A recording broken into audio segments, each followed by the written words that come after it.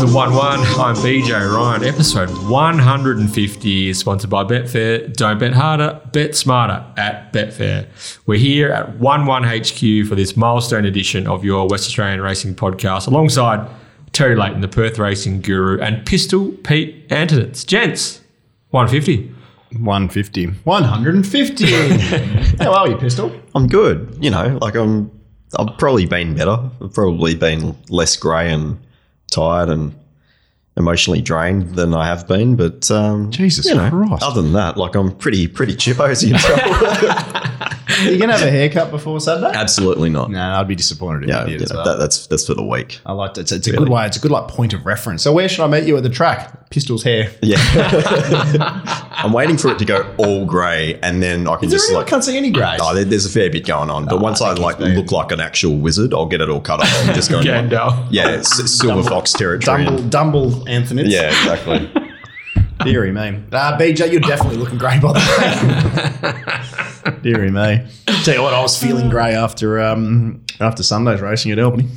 No. What happened? Is it too early? Is it too early? How long did that take? About a minute and 10 seconds? The over-unders players are the unders are up and about. Well, the unders players you should have been loading unders if you were any type of punter. Yeah, you love a talk as Hang on, Terry. Hang on, Terry. What happened at Albany on Sunday? Nothing. Just a good day's racing in the southwest. Really got your nose out of joint. Whips are cracking and didn't quite, get involved. The not so great Southern. Did either of you guys? You're probably in the right generation. Ever play that game on? I'm not sure what platform it was on. It's called Road Rash. Yes. So you're driving along on your motorbikes, and the idea is, is it a race? I think you're racing the bikes. You're meant to whip them and knock them off. Kick them. Yeah, kick them, whip them. Yeah. Any aspect of any way you can hit them is part of the game and get them off. So that's basically I think what they're trying to promote in racing at the moment. Christoph Simeon's on that boat as well, so he's on the bandwagon. Certainly is. Yeah. Anyway, just a little bit. Obviously, threw out a little tweet during the week. On Sunday straight after the race, actually, when there was a protest. Back in Blue was leading. Lover Chat strolled up to it, was going to go straight past it. Back in Blue laid out a little bit into Lover Chat's path, and then Kira whips Lover Chat over the nose with, as it was going to go past and win the race. Quite a few of us are on. We're having a chat, and I said, don't even worry. Went back, watched the cricket, watching the Pakistan, England. Protest was lodged. Protest was lodged, and there was just no worries. Like, well, there has to be. Like, there's no real concerns. This has to be upheld.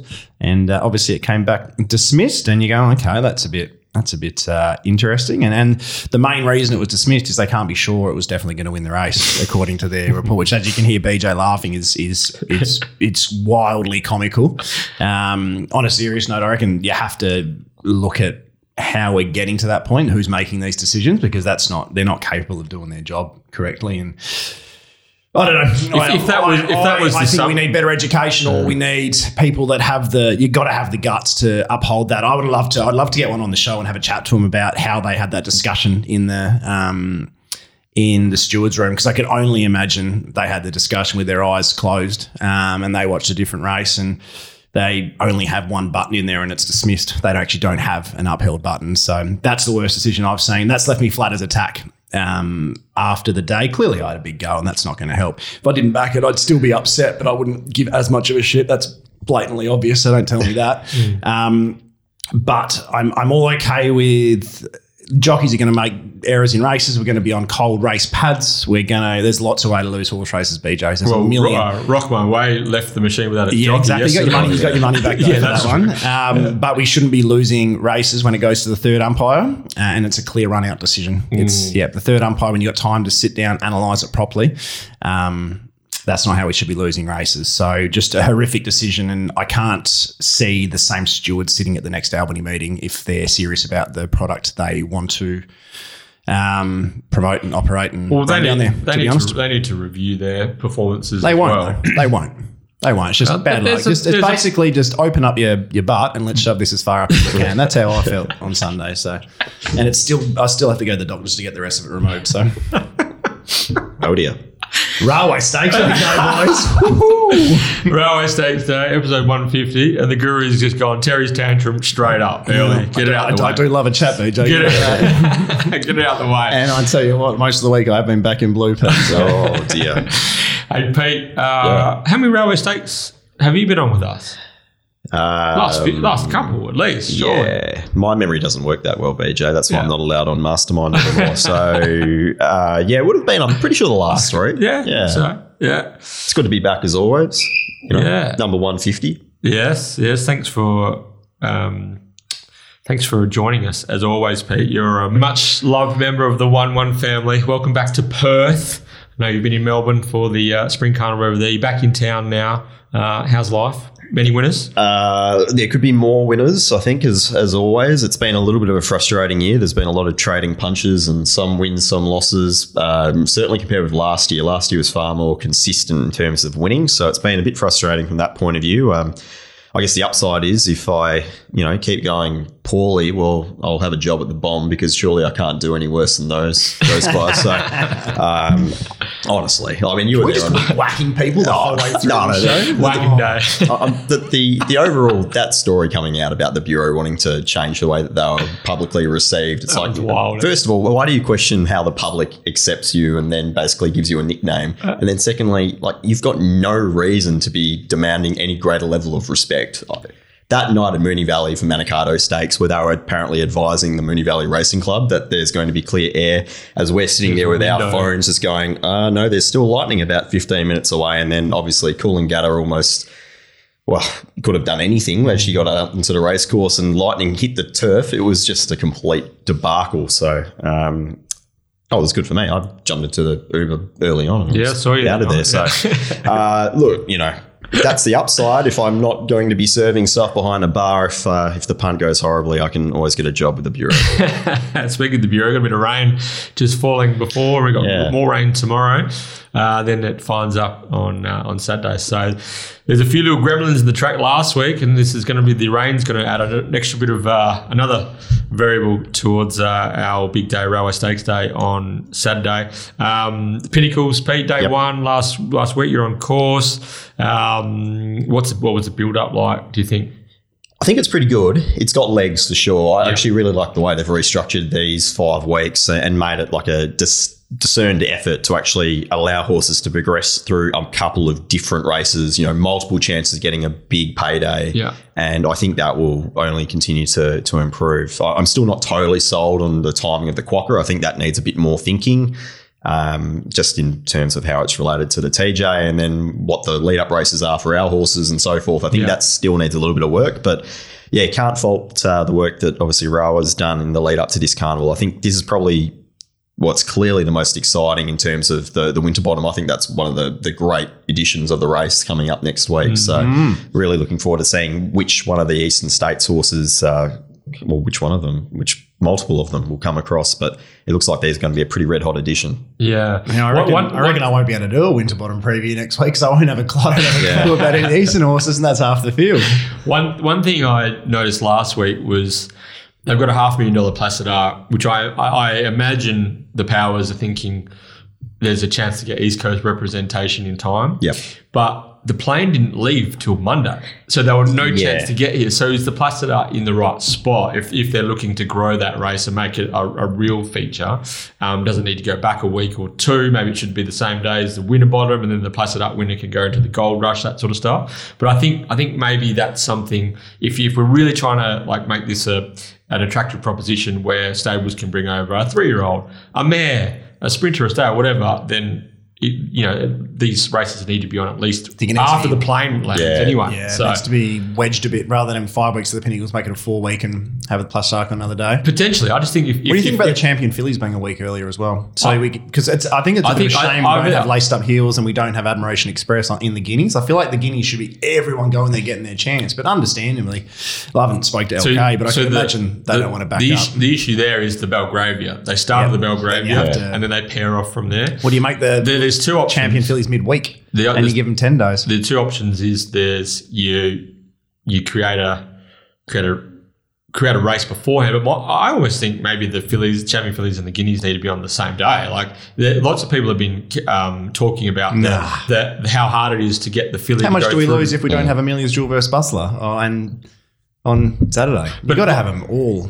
But you can't have it. You can't have it 2 weeks because the issue that a lot of trainers have at the moment is the fillies program is too bunched together. I think it's like, there's a 10-day turnaround, 11-day turnaround, then there's the 7 days for the guineas. So it's very tight.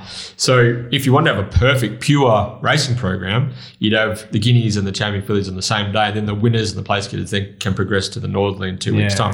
But I know what you're saying, right? Because you get the blend of the fillies and the colts. The joy of breeding, though, isn't it? Yeah. Got to get that sweet black type. Exactly. Filly or mare. That's the reason why it's structured the way it is now, because they get a crack at the Belgravia, the Burgess Queen, the champion fillies, and the WA Guineas. So the breeders with their fillies get 3 bites of the cherry. Yeah, exactly. They get more licks of the ice cream. So it's designed a certain way on purpose. However, it takes a very special filly to be able to compete well in every one of the races. But from a racing point of view, I think the thing that makes sense the most to me is guineas and champion fillies on the same day. But anyway, there's plenty of tweaks that can happen. I think there's a lot of work to be done on the quokka, which we'll get to in time, Pete, but I'm in the same camp as you. But we've got to be happy with the way things are trending. We've got a good plane across with some good talent.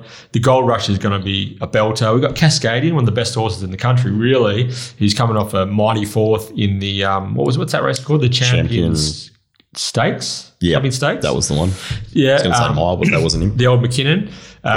He's heading to the Northerly, and we've got a horse on the way up, which they've got a very big opinion of, Valana, who's going to go Winterbottom, and then the Gold Rush as well. So a bit to look forward to. Yeah, definitely. The Railway's almost probably the least exciting of the four. It's our biggest race traditionally. It's probably going to be it's the handicap, and it just cops in the neck as well. Just given the timing of the bludgeoning of the East Coast carnivals just slowly impacting on the WA races. And you have to make the decision as an East Coast horse to sit out before you get stuck into all those and not come over here as an afterthought, don't you? You have to make the decision, okay, maybe we are just a run below there. Yeah. But also, if I go into and I really target a Railway, there's potentially a thinnish crop. Yeah, but it's almost a race for your Group 2, Group 3 horses on the way up. Like Ironclad's a tremendous Railway type horse, even though he's not a name, but he's the sort of horse that can target a Railway. If he happens to win the Railway, then you can maybe have a think about the Northerly in 2 weeks' time. Yep. But for me, there has been a lot of talk about the strength of the Railway this year, but when I look through the field, I don't think there's much missing. We've got our Derby winner, we've got our WA Guineas winner, we've got Mare on the way up, Carly's Karma in second in the Lastia. The Eurythmic Stake winner, Resort Man, is there. Belmont Sprint winner in God Has Chosen, Hyperion winner, Captain Chaos, Northern Cup winner, Maricino. All the horses in the race have they've won something, right? So who's missing? I think the big thing missing is the Pinjarra Cup winner. I think that's what a lot of people are a bit upset there, probably.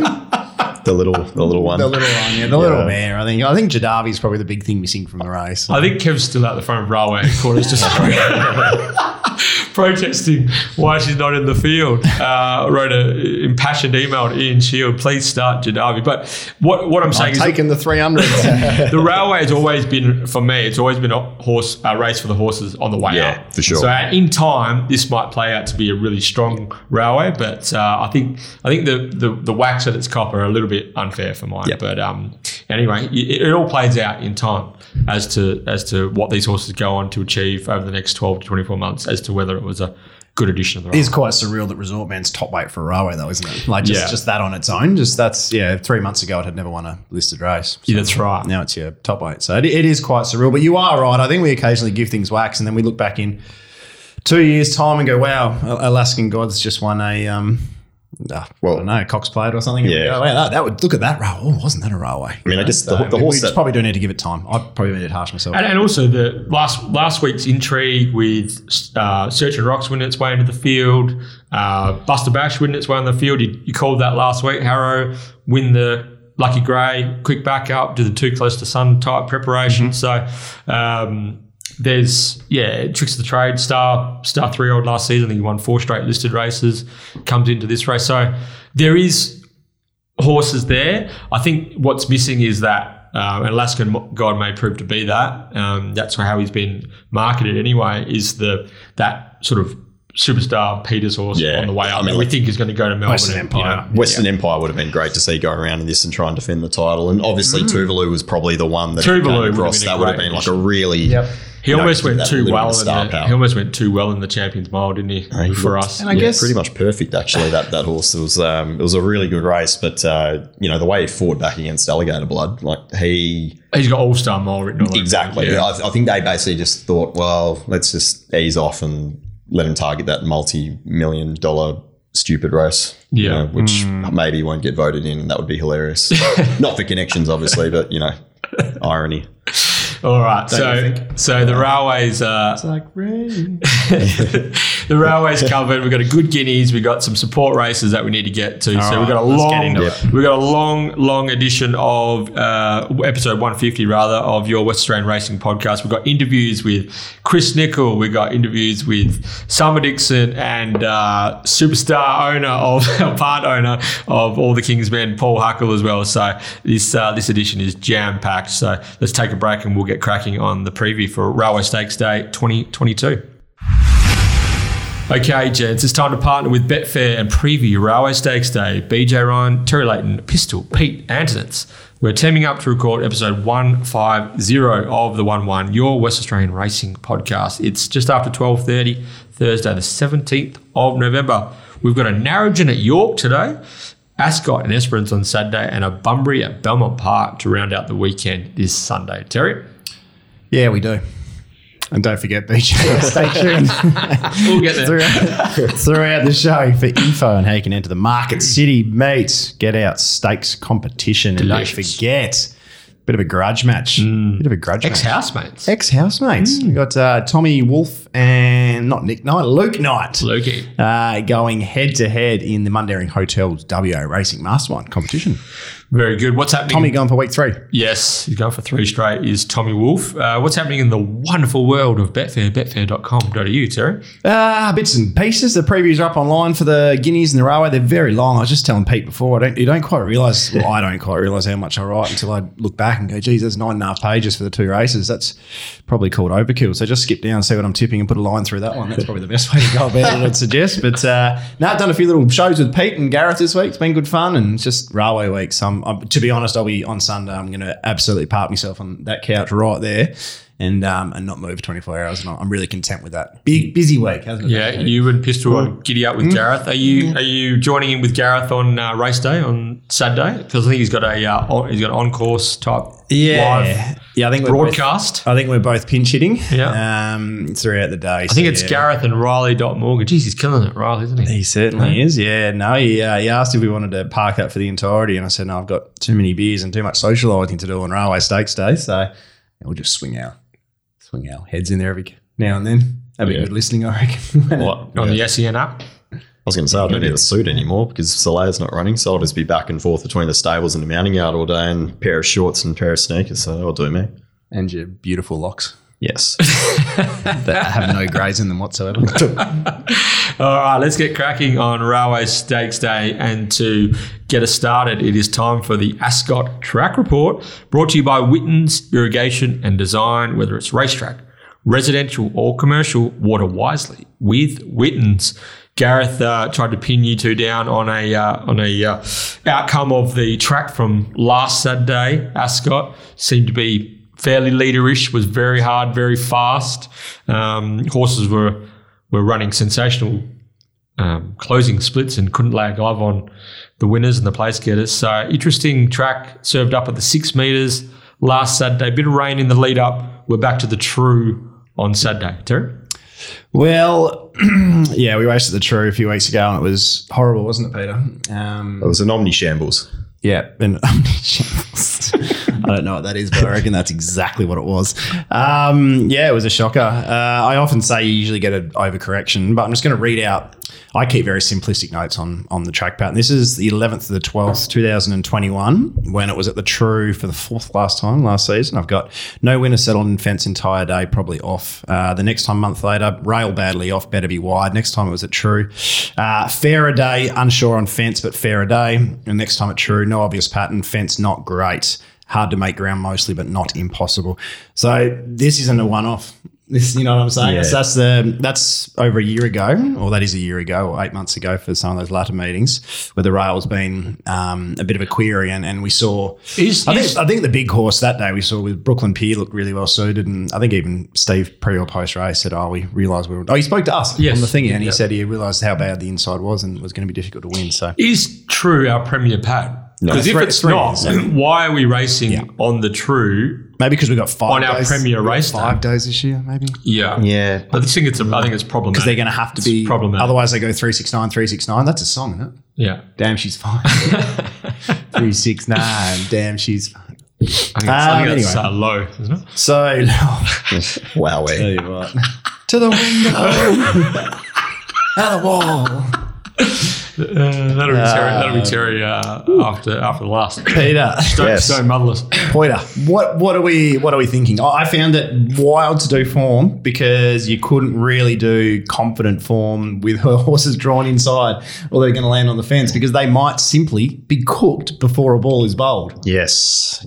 And I think if you have a firm opinion going into this meeting, you're really just guessing anyway.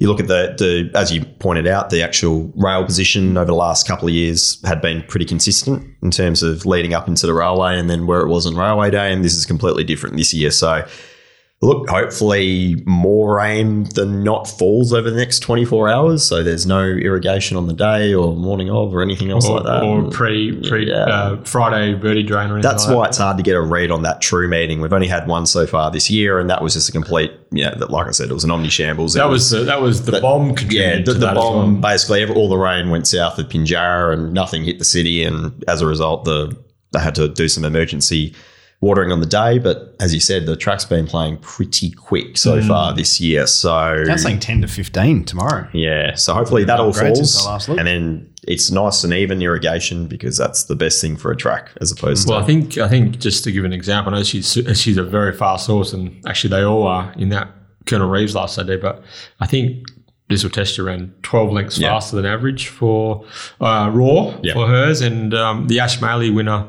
Megazone. I think he smashed the clock as well, and that was just your run-of-the-mill ratings race. That was coming though. He was always. I've been saying for a while, Megazone's going to set a track record.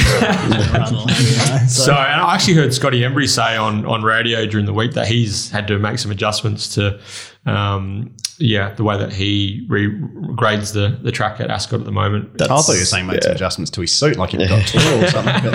But to his heels. G'day, Scotty.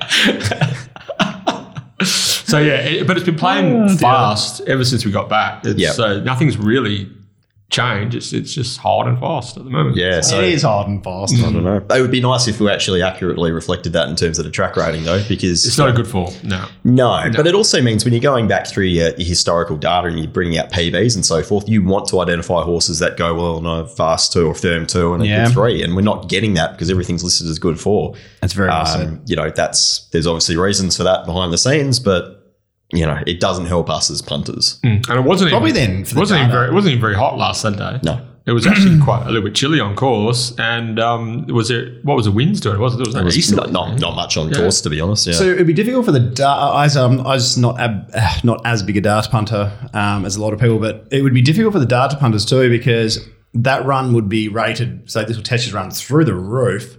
But if it was recorded as a good 3, obviously the rating would be far lower because you'd be expected to run better time. So it's actually giving you incorrect figures. I think the smart operators will make the... I think it's about remembering that 12 months from now when you see that. And talking from like Vince Siccardi's IVRs, right? I think he brought her down from 12 lengths raw to like 3, I think. Yeah, so that's a 9-length adjustment. So that's wild. Yeah. I mean, she's gone dynamite. Don't get me wrong. It was like equal career PB basically. And, wild. She just couldn't handle my money. She just could not handle my money. Deary me. But anyway, we better get moving. Let's get into it. Race 1 on Railway Stakes Day. It's nice to see a few numbers here in the 2-year-old contest. It's the Magic Millions Crystal Slipper Stakes over the 1,100 metres. Race 1, 12:05 p.m.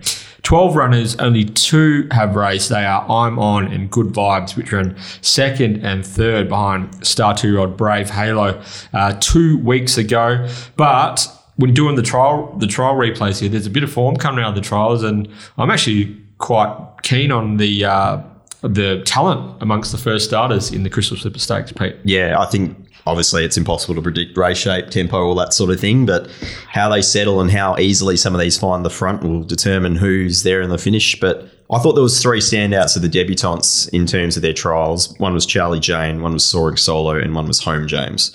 They were clearly the 3 that I wanted to be with. Obviously you're looking at the opening prices of a few of these, and some have had the trials over 400 only. Some have actually raced over a bit further, but Charlie Jane, I thought, was the most impressive. It was a pretty quick time in that 2-horse trial, which I think can be a little bit visually deceptive, but if you can rely on that time and the fact that it was ridden conservatively, it still managed to go to line under a hold and completely gap its rival in that solid time. I think that horse has the ability to roll forward and give a lot of cheek here.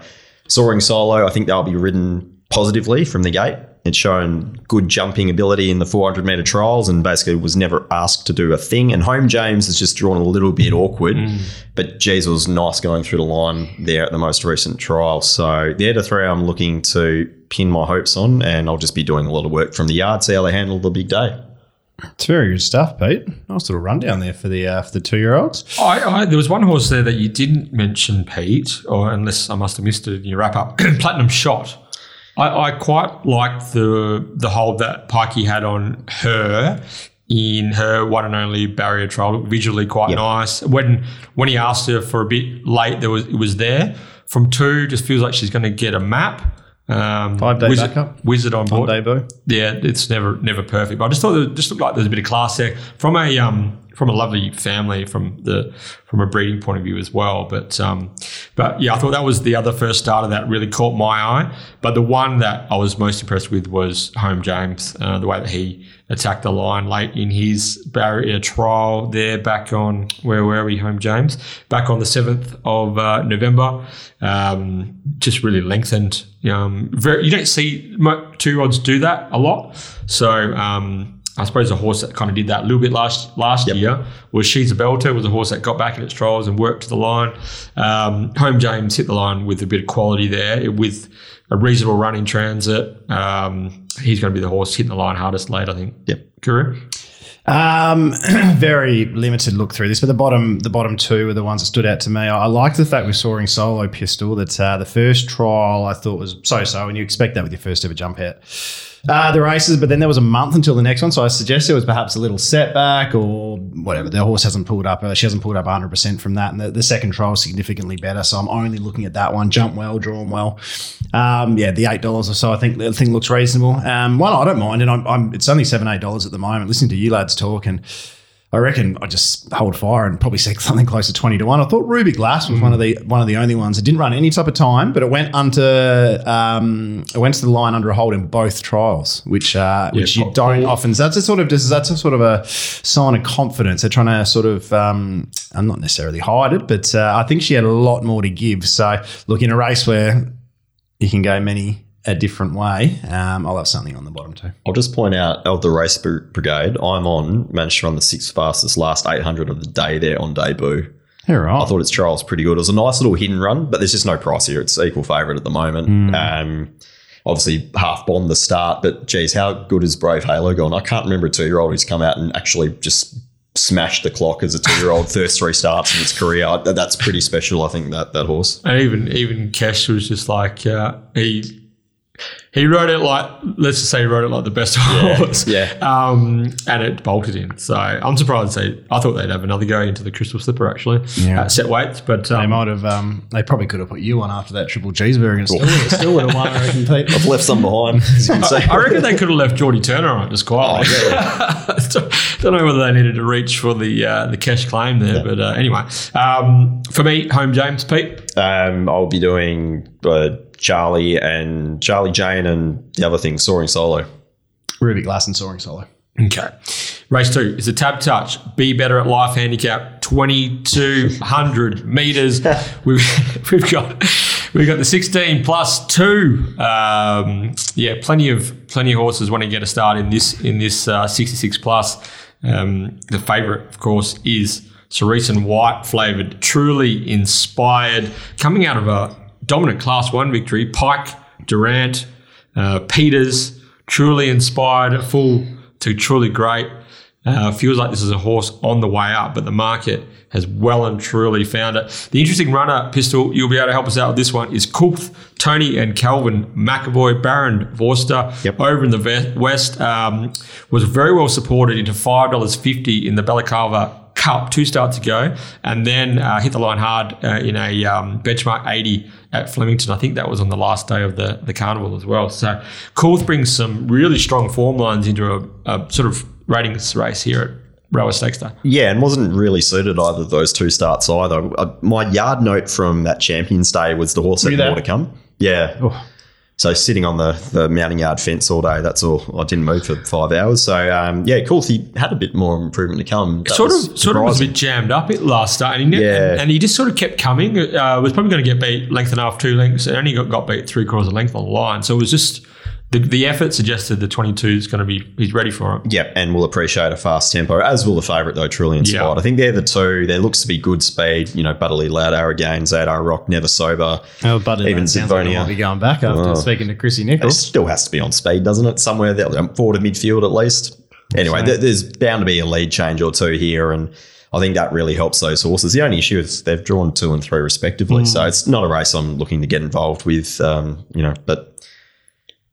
Yeah, if you want to bet in this race, go for it. I mean, I'm not going to knock anyone who wants to back Truly Inspired because it's clearly looking like the best horse in this field. It feels like bad luck traffic is going to impact Truly Inspired in a bunching sort of staying race. Could be a mad 3 wide line, 4 wide line moves.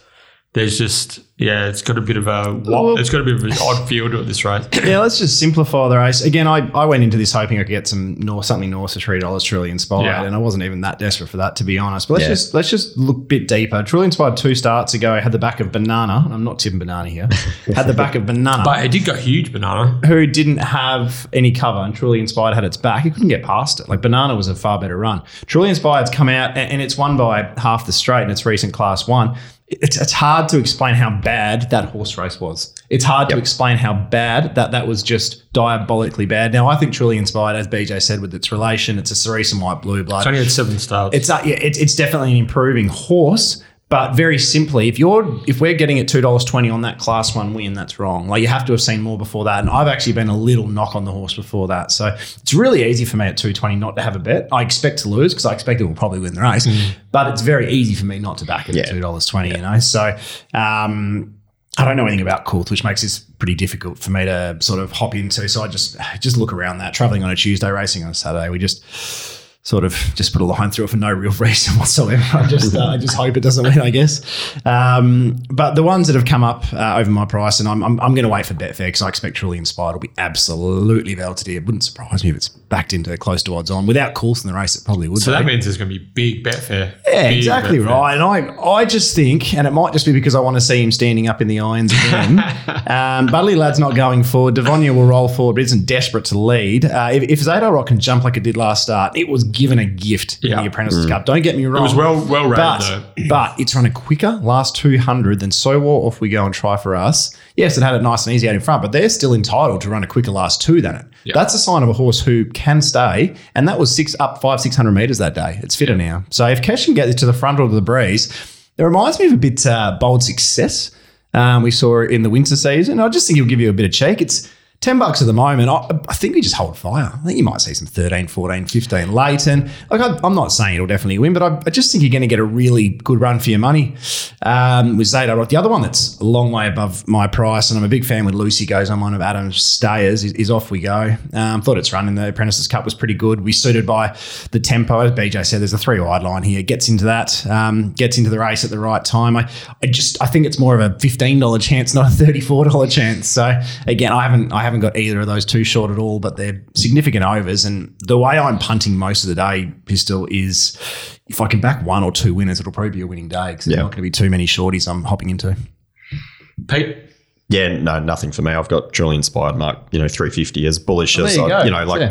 I think it'll go really well in a fast tempo race, but if that doesn't eventuate, then it's a risk clearly. So look, the complete Maddie for me is my old mate Chock Slam. Old Chocky. Here's my guess, Pete. They'll scratch Chock Slam if Admire doesn't get a run. What? He's got 100%. How well is Admire's Admire going? It's absolutely flying at the moment. And again, if there was tempo in that race last start, he sort of went to beat Zadar Rock 100%. And then just peaked on the run. But I think it was more. Gives Zadar a big tick as well. Plus, Kesh needed a big enough lead so he could stand up in the saddle. He knew that too. Yeah. Who broke it to him? To Kesh. What's that? That wasn't the Perth Cup. Oh, gee whiz. Love to see it. Yeah. I do too. Absolutely. I did my balls in the race. But I still love to see it though. Yeah. I'm thinking that Coolth brings some really good form references to just a random ratings race here, Pete. But yeah, $6-7 wouldn't mind. Closer towards 8 or 9. I don't know if I'm going to get it though. Like 10, Zadar, Terry's hit the nail on the head. It was really strong. Sign of a progressive staying type that it's made that leap in distance, and then was the strength. That's always a follow up for me when they run the quickest last 200. First go at the staying trip, albeit got given it soft as butter. But yeah, if you're betting in this race, by the way, I'm just looking across the market. Yeah. Most bookies are 135%. Yes. That's wild. Yeah. And especially if we think Truly Inspired is going to stay this firm in the market, you literally can't back anything now. You just hold fire. Well, a horse like Banana's drawn one. Off we go. I know you said you don't like Banana, but it's drawn 1. It was 3 wide no cover the other day. I wouldn't definitely not talking you out of it. It's going to end up being $26, $31 Betfair. But what can't we do with Barrier 1? What's that? We can't be confident on from Barrier 1 right now. We literally cannot be confident on one horse that's drawn inside with this track at this point in time. Be alert but not alarmed. Oh, that's it. That's what we needed. Be alert but not alarmed. There's your catchphrase, BJ, for the podcast week. Hello, the year 2002. Alert but not alarmed. All right, final word. Pete, you're just going to be yarding? Yeah, no interest. Yeah. I'll be getting, sunscreen or something applied at this point. I'll just be loitering on Betfair and probably having a few nibbles at some big prices. Terry? Zadar, Rock, and off we go. All right. What we might do now is, before we get on to race 3, is we've got a recorded interview with, he's a good fella, Chris Nicoll, and he's got a great ride in the Railway Stakes, his first Group 1 mount aboard Star Trade, which we'll get to the Railway in due course. But we had a good chat to Chris, so we might just take a break and listeners tune into our chat with Chris Nicoll. And another of the tremendous stories for Railway Stakes Day is jockey Chris Nicoll. He's going to be legged up aboard Star Trade for trainer Danny Morton. Country horse Star Trade only about 6 or 7 months ago, and a jockey who does predominantly his riding on the country circuit. It's a warm welcome to Chris Nicoll. G'day, Chris. Hey, guys. Good to speak to you. Thanks for joining us, Chris. Very excited about Star Trade making its progression. I'm a big country punter myself, so I was a pretty keen follower of Star Trade over its Geraldton journey. Well, did you ride Star Trade? I don't have this in front of me. Did you ride for its first victory in Geraldton? Yeah, I believe I did. I think maybe his Class 1 victory, or it could have even been a Class 2. I went up there to ride for Kevin, and he had this horse there, and he legged me up on it and said it goes quite well. Its form was probably only moderate before that. He came out and won quite easily in the end. I remember getting to the front on him, and I thought I was going to win by 7, and he probably pulled up and won by about 3 in the end. So he's always had some ability. I have a vague memory of that day that he was actually a fairly big drifter in betting. I think there was $5-6 plus about a Class 1, Class 2, whatever it was in Geraldton. It's quite funny looking back and seeing a horse's progression. But, geez, he must have been tickled pink with his run in the Asian Bow. Did you think just for a second there you might have been able to sneak through and grab Clint on Treasured Star? At one point actually, speaking to Clint on the after the line, we thought it was actually a bit closer than the margin told. I was probably picking him up and might have been ahead in front, a couple of strides after the post. So it was a really encouraging run. Now, Chris, you've drawn a good marble as well. Terrific steer in the Asian Bow, got on the back of the winner, followed it through, Galloping Room, and let Star Trade do his thing. Have you had a look at the final field and any thoughts on tactically how you think the race is going to play out from your low draw anyway? Yeah, I've had a look at it. I'm not sure. I think there might be a fair bit of speed from the outside, and we've got a couple inside me, Searching Rocks and Resort Man. I think we'll try and hold up a bit of a position as well. I'm sort of at liberty with that barrier to just jump and let the horse be where he's happy. I think it might be in a forward position, just in behind him, not too dissimilar to last start. And hopefully from there is a little bit of tempo, and we can just sort of keep him rolling into the race. And he might need some luck to get out at some stage, but if it's a rolling tempo, I think that will come. Now, Chris, you are an important member of the Morton Racing team. What a thrill for Dan to put the faith in you to not only ride him in the Asian Bow and you ride him so well, but also to get the leg up in the Group 1. Yeah, it was a few nervous moments for me there, sort of leading up to it. I actually had a book of 7 rides at Kalgoorlie Asian Bow Day, and Dan sort of gave me an SOS late and said, "Are you committed to go? Because you can ride Star Trade in the Asian Bow." And I've made the error before of not staying in town and riding opportunities and taking a full book somewhere in the country. So I thought this time, no, I'll stay and take a good ride in town. And yeah, with him running so well, it was up in the air whether I would get the ride going into the Group 1. He obviously got 8 points and it got him into the field. But Dan sort of kept me on my toes. He was asking how my weight was for the couple of weeks leading into it. And probably a day or two out, I was confident I would get the ride. But I was definitely refreshing the Chris site there at 12 o'clock on Monday. That's very good. Have you ridden Star Trade at all in his work this week, Chris? Yeah, I have the last couple of mornings. He's nice and bright. It kept him fresh. He's a beautiful sound horse. He's got no issues at all. So a really easy horse to ride in a race too. So I would think that I wouldn't be trading him for any other horse at this stage anyway. Now, Chris, you have to correct me if I'm wrong. Is this your first Group 1 ride on Saturday? It is, yes. Now, yep. What a journey. I mean, correct me if I'm wrong here as well, but I'm on this website, Racing and Sports, that said you would have had your first ride back in 2005 at Murtoa. Would that be about right? Oh, that's wrong. Yep. My first ride was at Warrnambool. Yep. But it would have been around that time, yeah. So, and it says here your first winner was in Canberra. Would that be right? Yeah, that's correct. I've been around. I've been here, there, and everywhere looking for rides. But I think my first ride was at Warrnambool. I wish we had the replay of it. It's an 1,800 metre race on a heavy track at Warrnambool. Drew the outside and I rode it perfectly to the top of the straight. And tried to pull the whip and got lost, and something got down the outside and beat me by half head. So that was some sort of experience. And then after that, yeah, I did go up to Canberra and do some time there, and that's where I rode my first winner, yeah. So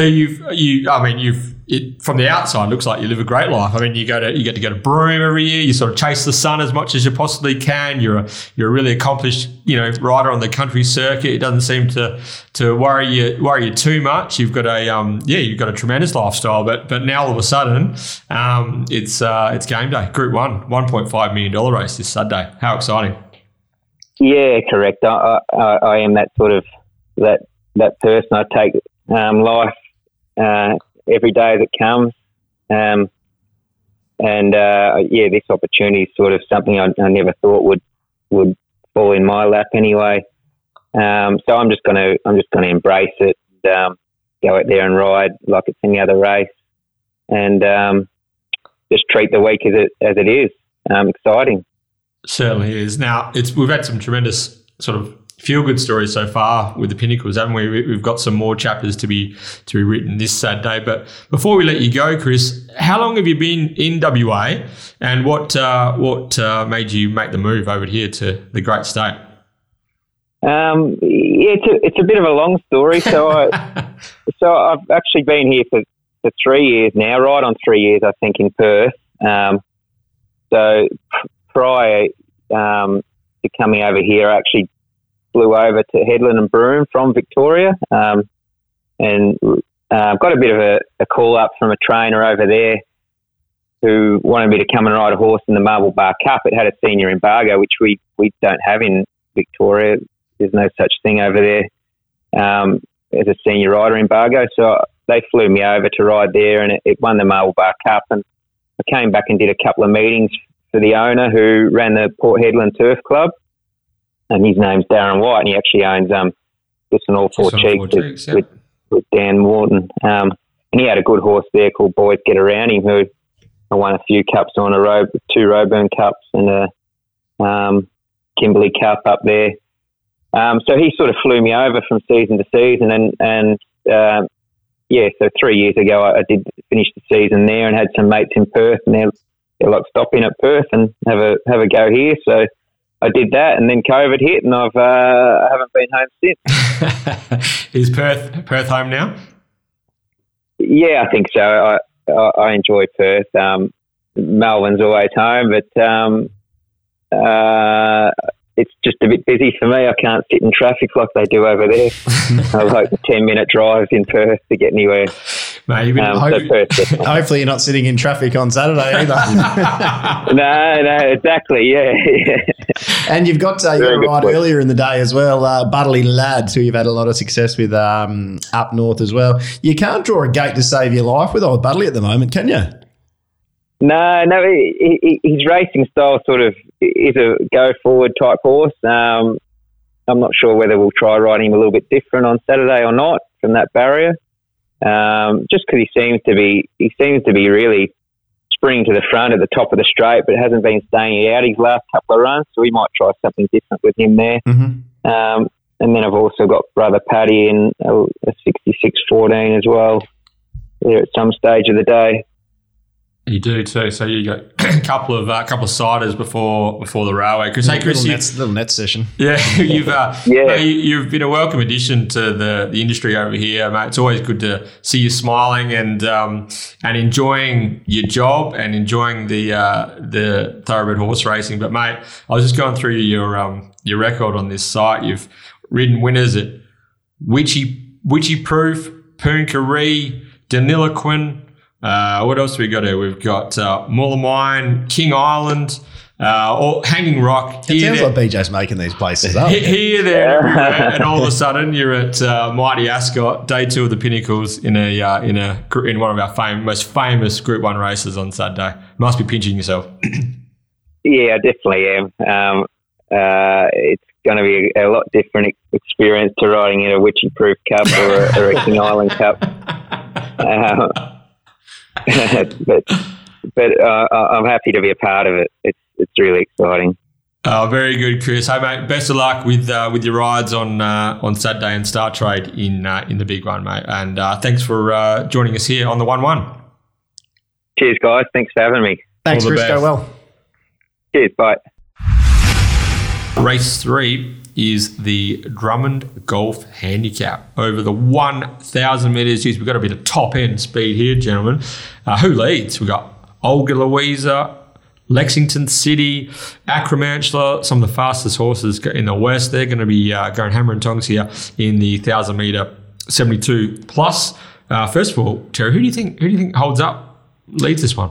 Well, in the Drummond Golf Handicap, Pete, there's going to be a few horses driving to the front, isn't there? And so I don't know if you want to chip in with a speed map here, Pete. Putter. That's why I was pausing, because I couldn't figure out a way to get putter in there. You're a fair way off it. There we go. I'm a little bit green for the podcast. We're here in the bunker as always. All right. Look, I think Olga. Are there any horses here you want to flag, Pete? No, not at all. I was trying to think of one more. Terry's got a runner. Yeah. Oh, of course. Material more witness. than a runner. I think we've got a live-ish hope. I told the boys to have a bet this morning. I said I think that's over. That's probably why I should. When you're in the Mountie, I should ask the wizard if he wants to come on Winterbottom Stakes. Well, we haven't. 1-1. I will. I probably won't on that particular day. He's probably got more important things to do. I don't think he might. Sure. Yeah. I think Wiz is going to have a big day, by the way. I don't actually know, but it's interesting if Clint has opted to ride Cashaway because he never ever rides away from Durance, even if he gets far better opportunities. So that could be a massive push to Cashaway because I know he's ridden that horse a lot in the past. That's a really interesting booking. Pike was Material Witness's jock early doors, but I don't think Adam's gone with Pikey and then Clint's taken another ride. To me, it looks like Clint's. Plus, we were potentially going to trial on Monday, but we go best fresh is the thought process. So I think one trial was perfect for him. Speed map wise, this is fascinating because this is the way my market is so much different to this market. By the way, I made Flying Missile my lay of the day on. Me too.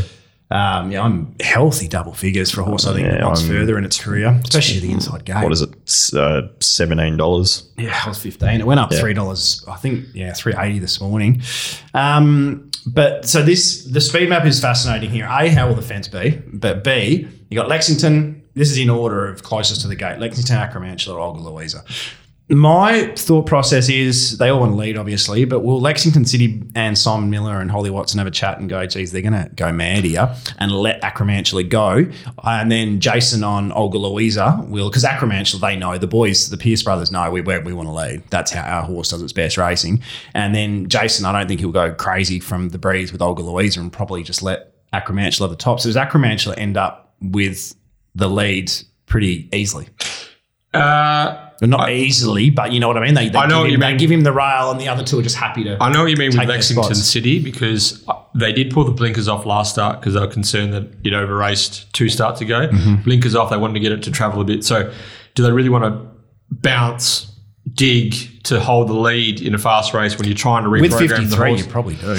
But I think Acro can cross, but Olga only knows one way, doesn't she? I think she'll just be rolling in her own little world. Fence? Yeah. Well, I don't know if she'll make it to the fence, but she'll just be pushing on, applying pressure. Because I don't think you can really ride her any other way.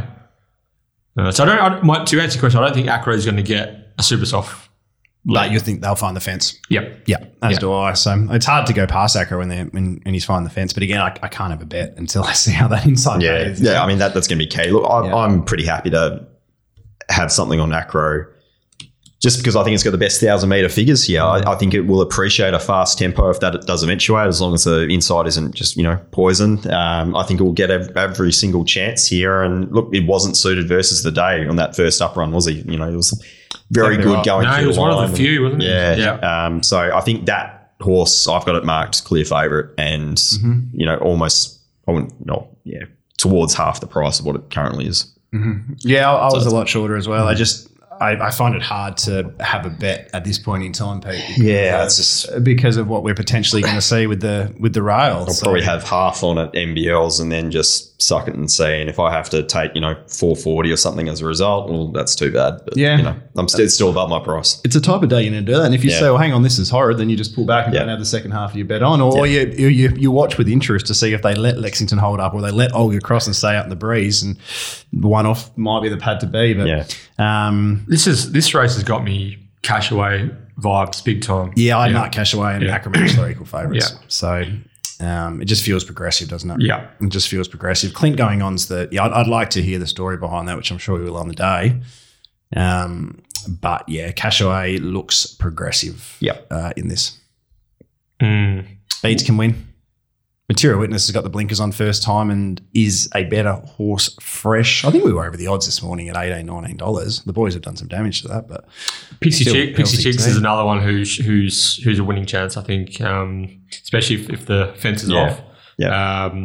Probably could have won almost all 3 of those rounds during the winter there and was big hard at cow. for 9, isn't it? Yeah, but just sort of backish, curled up. And loves a fast tempo. Yeah. Yeah. But me, I when I was doing this race, I was sort of like, I was a little bit with the market makers in terms of having Flying Missile $455 But I had Cashaway the same price. So that was the way I was leaning. I think this is a horse on the way up. Yeah, I've got. So Flying Missile's 480. I'm 15. Lexington City's $5. I'm 15. I don't see how it wins. I don't see it handing up to Acro Match. So getting past it. Yep. Pixie Chicks, I was over 20-1 from that gate. I struggled to mount a proper case. So, the way I've marked the race, you always try and beads are shortened a bit now. It looks like, but you could always I'm Acro Match, LeBeads, Cashaway, or the blowouts Material Witness. I think so. Could be scenes on track. Weapons having its first start for Dan Morton now that Lindsay Smith is heading permanently to Victoria, shutting down his WA arm of his stable. The rider, Lachlan Niendorf. Pete, do you know anything about Lachlan? Yeah, Adelaide based for the most part, does a lot of riding for Will Clarkin. So I was surprised that he's got as many rides as what he has. So clearly must be light, I think. Yeah, there's a few trainers that are willing to give him a crack. So, I mean, look, a lot of his rides are relatively straightforward, but the Weaponston trial was pretty ordinary. I think that was still for Lindsay. That was still Lindsay, yeah. Yeah, so I didn't really know what to make of that, to be honest. And 1,000 metres as well was a big query for me. So probably can just get his eye in there, but then he's got a few better chances as the day goes on, including one in the next, BJ. Okay, we'll get to that shortly, Pete. In a word?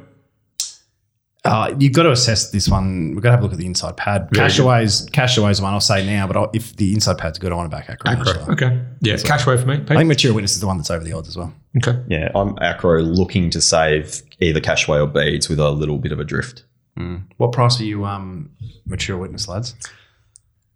Give me some hope. I was $16. Yeah, I was 19. Oh, you guys are both wankers.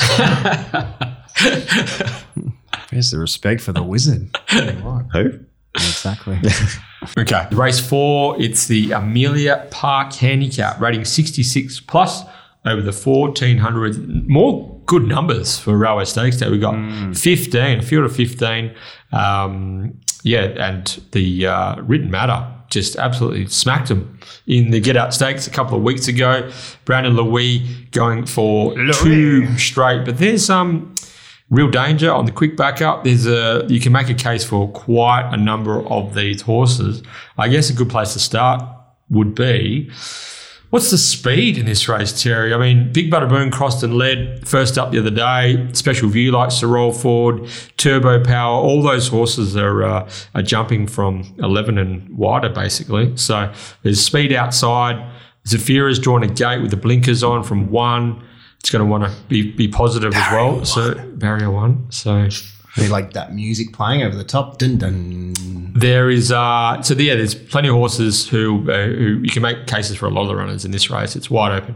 What do you think, Pete? Yeah, wide open's a good way of describing it. Look, I enjoyed the trial of Not Secret. I think that horse is in for something, but it doesn't really have too much in the terms of first up figures so far. But I can find a spot for it from drawn well at bigger price. I'm laughing because Steve was very angry at 9 o'clock on Thursday morning when Not Secret still hadn't gained a start because it was a big field and there was lots of emergencies still at that time, but the field fell away and Not Secret. I think he really likes Not Secret as a prospect, whether it's his day on Saturday or not. But definitely wanted him to go around because he's in as you can see from the trial, he's in good nick. Trade War came off a huge figure last start. I just smashed the clock, and that was a pretty decent race, but it is Trade War. I think the horse that deserves to be favourite is Alsafina. I think she goes really well on the firmer deck. We saw that last prep, just the figures weren't quite there, even though she was winning. Her best figures that I have are clearly at Ascot, so I'm expecting a big performance of her back there and quite enough trial as well. Zafira, the trial was really good and the money was there first up, except for the last 5 minutes when all of a sudden there was word coming from on course that she wasn't parading particularly well and Simon wasn't happy with the way that she looked, and now the blinkers go on and gate 1, it just feels a bit weird trying to get a line on how well she's actually going at the moment. So what was Brad New when he went up $6? Well, you know, Clearly. it wasn't $3.30. Brand new. No, it wasn't $3. He should have done $6.60 if he doesn't like one. So, Pete, what was the word coming through from your spies about That's fascinating. Zafira? Oh, just talking with the future chief steward of WA Racing, Toby Dunn. He was basically saying, look, you know, she's got plenty of improvement to come, and just the coat wasn't there and fitness wasn't quite there either. So, although the trial was really good past the post, and I think, you know, a few trial pervs like myself sort of got a bit excited by that, it just didn't marry up with what she did there on the day there first up. There was maybe a mild excuse, but she really didn't show too much over the last couple of hundred. So a big gas out there, and, you know, you're really trusting on her bouncing back towards her best. But gate one, I know she has some level of tactical speed, but I don't think it's a whole heap. And there's every chance she gets 3 back to fence here, and that would be a major Double concern. cross, you reckon? Well, yeah, I mean, look, Written Matter's the one that's probably going to lead. I think Real Danger will be happy to just sit there in the breeze. But Sorry to interrupt, Pete. I did notice last post-race interview with Michael Gangemi about Written Matter, they were sort of talking about how he's become an on-speed horse, and he said that's more barrier-related rather than tactic, what they really want to do with this horse. So from the low draw, it's going to be fascinating to see what happens early with Written Matter. Do they try to repeat the dose, go forward, lead, whatever, or do they really try to ride him how they think he should be ridden? So interesting. Yep.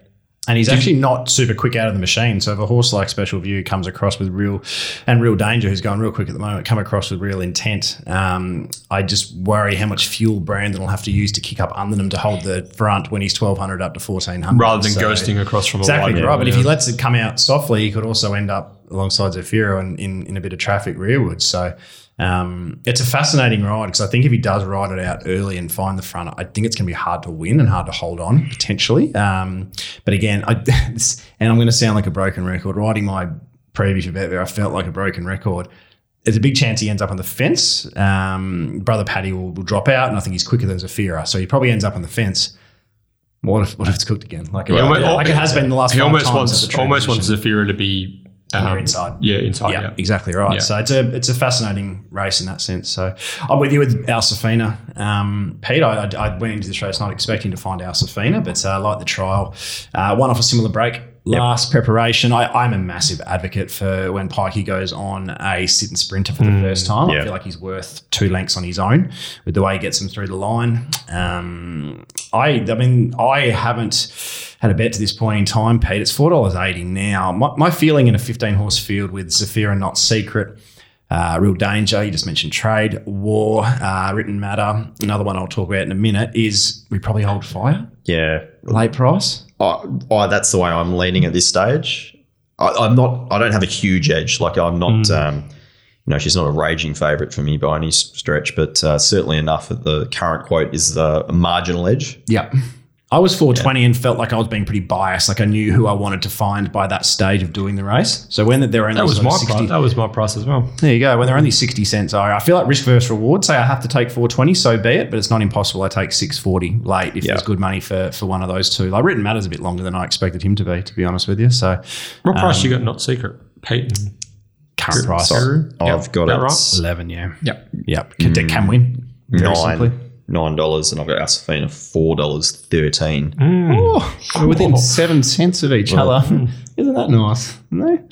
The only other horse I wanted to talk about was, and I'm going to, at this stage of proceedings, if we do get that little bit of a dodgy rail, I'm going to back 2, and the other one will be Big Butter Boom. I was waiting for this. I felt that it needed the run. The trial was so.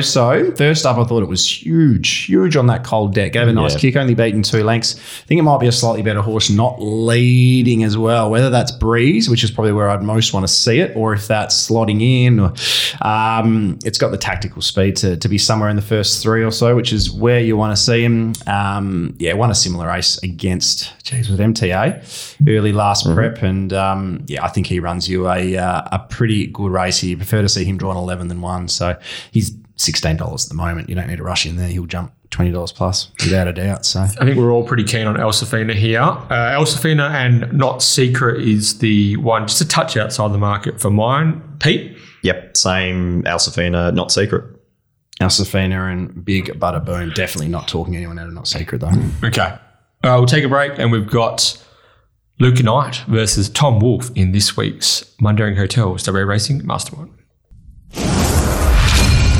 All right, BJ, it is now time for the 150th. Well, probably not 150th because we started this midway through, so probably cook that. But nonetheless, it's time for this week's Mundaring Hotels WA Racing Mastermind competition. Bit of a grudge match today, Terry. Yeah. So looking forward to it. But first of all, shout out to the Mundaring. It's been the heart of the hills since 1899, long time. Located in Jacoby Street, Mundaring. If you get a chance, drop in and see the publican, Ian Butchie O'Connor, who is currently on top of the world after a horse that he part owns won the last at Northam yesterday. Shout out to all the crew involved in Al Mahar Man and those that supported the runner-up, i.e. TK Leighton. Tough luck. We'll get him next time. But yeah, if you drop in and you see Butchie up there at the Mundaring, make sure that you wish him all the best. That's his first winner in a while, and he's a very happy chappy. So the Mundaring's going to be cranking this weekend. Mundaring's going to be cranking, especially with some better weather kicking in from Sunday onwards. Now, let's bring him in. It's our current mastermind, Tommy Wolfe. He's shooting for, what's he shooting for? 3 straight. 3 straight. 3 straight. Let's bring him in. Tommy, you there? Hey, boys, what's going on? Tommy, how are we, mate? How are you enjoying the carnival today? And how are you going in the Strapper Challenge? Yeah. Yeah, I'm yet to get on the board, actually. I sat low start here, which was a close second. That one hurt, but that's right. I'll hopefully try and come home with a wet sail towards the end of it. Yeah, you've always been. I've always thought of you as a good backmarking top. Tommy, mate, you must have the chest puff at the moment. You've gone bang bang. You're up and about. You're got some real momentum in the mastermind, going for the 3rd win on the trot. How's it feel? Yeah, it feels good. It's just changes your life, really, doesn't it? It's hard to get out without people recognising it and whatnot, but yeah, hopefully a few more lessons still to come. A funny story, I messaged Tommy to see where he wanted his vouchers to go to. He said, just hold on to them. You can post all 5 at once. So I like his confidence. All right, let's bring our challenger. He's a first timer to the show, but he's a long time listener. It's Luke Knight. Lukey, you there? Yeah, mate. How you going? Very good, very good. Hey, Luke, you've thrown out the challenge to Tommy Wolfe. You've obviously had a few goes at home on the mastermind. Great to have you on board. And how do you fancy your chances going up against the great man? Yeah, no, absolutely. It should probably be a walk in the park against this bloke. I used to live with him and just sort of had him in every facet of life, so there shouldn't be any chance.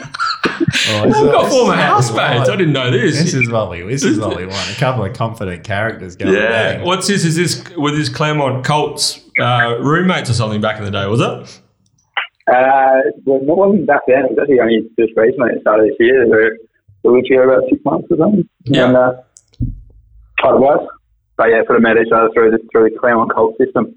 Very good, Luke. A very keen punter. And this is going to be a good test. Tommy Wolfe, Luke Knight. Gentlemen, you know how to play. Your names are your buzzers. To be crowned this week's mastermind, you'll need to be the first to answer 3 questions correctly. This is what they've come for, isn't it? It's Pete's time. Oh, no pressure at all. Imagine cracking it, trying to do this. Challenger, are you ready?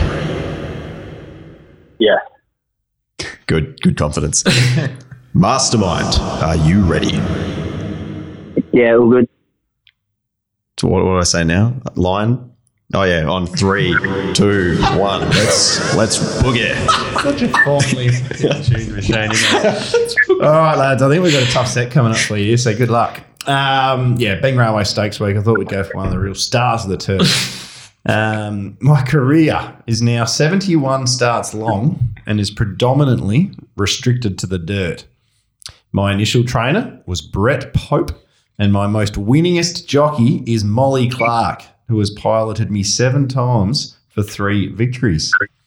I like to find the front in my races, and while the majority of my wins have been on the dirt of Carnarvon or in a lesser grade of race, I did pinch one on a Saturday in early 2020.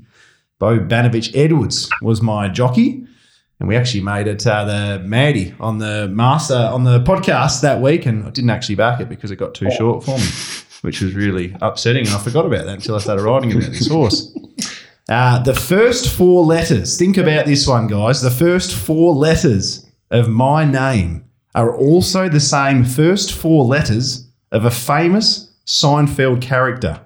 He might be one that's got a bit of crazy hair. My current trainer. Luke. Brandon? There we go. Lukey Knight. Yes, who doesn't remember that win in 2020? Surely that's off we go. Yeah, Anyway. you threw it out and it ended up getting under the Guru Exactly tap right. out. Yeah. Very good. Has Tommy been behind at any point during this little winning run? I'm not sure. Let's see how he responds. That's not a racing question. That turned into a Seinfeld question. Cramden. Gee, with this railway stakes day, we've got Cramden as who am I? Off to a flyer. All right, Luke 1. Tommy, yet to score. Okay. Name the 2 horses to win the WATC Derby Railway Stakes double in the last 3 years. Luke. Western Empire and Regal Power. Oh. 2-0. We'll find out a bit more about Tommy Wolfe in the next minute or so. That one wasn't a Seinfeld question. Very good. Okay. Name the 2 jockeys with the first name Damien that have won Carbine Club Stakes in the last 6 years. Tom. Damien Oliver and Damien Miller. Luke for the steal. Damien Oliver and Damien Lane. Yeah. Lukey, you've done it. 3-0.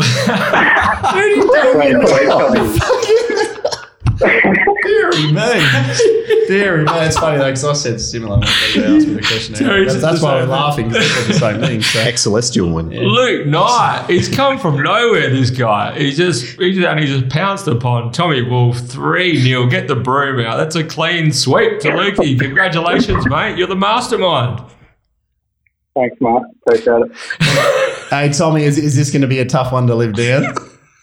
Yeah, I didn't need another open page bloke, so I'm glad he's giving me one. That is good. Hey, Luke, mate, it's thanks for jumping on episode 150. Yes, Derek? Well, you better. Luke doesn't. You said he doesn't mind his form. You got one for us on Saturday. You like Luke on Railway Stakes Day, or even a big one in there. Give us a railway. What's your Betfair Best, Luke? I get told off since I didn't put Resort Man forward, so a little while be there. Resort Man. Well above my price, Resort Man. Yeah, me too, actually. Yeah. Pistol told me to run the mile, so. Yeah. Oh, there you go. Luke, Luke, will you be out there on Sunday? Yeah, we'll be, mate. The mastermind's going to be on course. He's going to be on course on Saturday. Luke, congratulations. There's extra security. Mate, are you available to come back next week to defend your title? Yeah, should be. Absolutely. All right, should be. Luke's just made a very impressive debut here on the Mastermind. Tommy Wolfe, champion, mate. Thanks for being a part of the show as always. 2 on the trot, nothing to be sneezed at, and no doubt we'll be running into you at the track over the rest of the Pinnacles. Thanks again. Cheers, boys. Thank you. Good luck on the weekend. Thanks, guys. Yeah. How about that? I feel like sometimes when you get beaten 3-0, it can be like a bit of a whirlwind. Like Tommy's probably now sitting there with his phone going, what just happened? I barely got to look at it. I didn't know the character on Seinfeld. Terry stitched me up with the first one and I never really recovered from there. But no, dominant performance. I reckon someone like Jay Rooney might have tuned in, listened to that and gone, oh, hang on. Oh, I'm a bit worried here. Yeah, just a little shiver up his spine. Yeah. I don't know. Yeah, that also might have been the thought of written matter winning by 3 this I'm not sure. That was a dominant performance. How did it feel back being on the Mike Whitney impersonation, Pete? Well, I was a little bit intimidated because I think last time I was genuinely on as a contestant on Mastermind, I was up against Tom Wolfe, and I remember getting to the question about missile launch winning the Kalgoorlie feature, and I was like, do I want to suggest this as an answer and come back the next week? So I ended up just letting him take it by remaining silent and through the game. So hang on. Oh, here we go. Controversial. Hashtag Perth Stewart. Let's go on. Hashtag Albany Stewart. Well, yeah, I was going to say. I was whipped across the face a few times the night before, but that didn't have anything to do with the performance navigation. Okay. Yeah. Very good. Oh, Lukey Knight, our new mastermind, he'll be back next week because we were thinking Tommy's going to be 3-0 and we were already sort of prepping for a big dog before one of the Hall of Famers had to get wheeled out. So anyway, they'll have to get put on ice. Yeah. Won't it? Toby, you can relax. You don't have to get the phone credit from the BP anymore. You can wait a little bit longer. So. All right, that's another Mundaring Hotel Perth Racing Mastermind. That $100 gift voucher to Lukey Knight is in the mail. Race 5 is the Crown Perth Jungle Mist Classic. Set weights and penalties over the 1,200 metres. Always a good race to start off the traditional feature fillies and mares series over the 1,200 metres. We've got last year's winner, Angelic Miss. We have a Burgess Queen Stakes winner in Bazoom. We've got Anthonisz, who's a quality mare coming out of some very fast sprint races. But the horses that are all the rage, of course, are Snipperucci, who went whack first up over 1,000. That was 3 weeks ago for Brad Parnham and Stephen Miller. And Baby Paris, who was sensationally scratched prior to the Placid Arc Stakes at Ascot last Saturday. 51.5 kgs Peter Nucky is riding Baby Paris out. That would have been the lightest he's ridden for some time, Pete. But good little race to kick off the Mares series, fellas. It certainly is, yeah. It's real speed map orientated for me. Like, this was probably the easiest race I felt to do with a lot. Snipperucci gets to the top, soft as butter, and I think that's probably all they wrote. I think she probably just kicks clear and wins, to be honest. Like what she does from the top down 3.5 kilos, and I don't think it's significantly harder than what she's been facing. But again, where's she going to be, Pete? On that inside rail. So if that inside rail costs her 2 lengths, bang, she's straight back. You'd hope that if the inside's looking a little bit inferior, Brad just finds the front, just gets that 1.5 off the fence. Yeah. He's really smart like that, Brad. He actually did it with Indian Pacific. He did. In a similar setup. So look, I think that was the last on the rail. Was it true too, wasn't it? That was exactly right. Yeah. No, he's a very all the Parnham boys are actually pretty smart in that sense and well thought out. But it's just I'm not going to be taking $2. What are we talking now? $2.30, $2.40. It's probably about right, to be honest. But it's just not going to get my money, Pistol. I'm banging on $2.30, and I'm making. You should go to the dentist. Well, I get it. Took me a while. That's not bad. Thought I might have had something in my teeth there for a second. What do you say about the rest of them? A few of them can win the right run, right race shape. I can't get Baby Paris this short, especially after the mounting yard mishap last week, and that might be a little bit unfair. But that's. Just do they try anything different with her on Saturday? Does she go out? Do they get permission for her to go out early? Perhaps? We've got the earmuffs on for the pre-race. Yeah. That might be enough, but I don't recall her being that agitated previously, so maybe it was just the one-off. I was up on the members deck watching a lot of the horses parade last Saturday, and it felt like there was a lot of agitated horses. I thought it might have been a wind thing, or whether there was a paint job or something that the sun was reflecting off.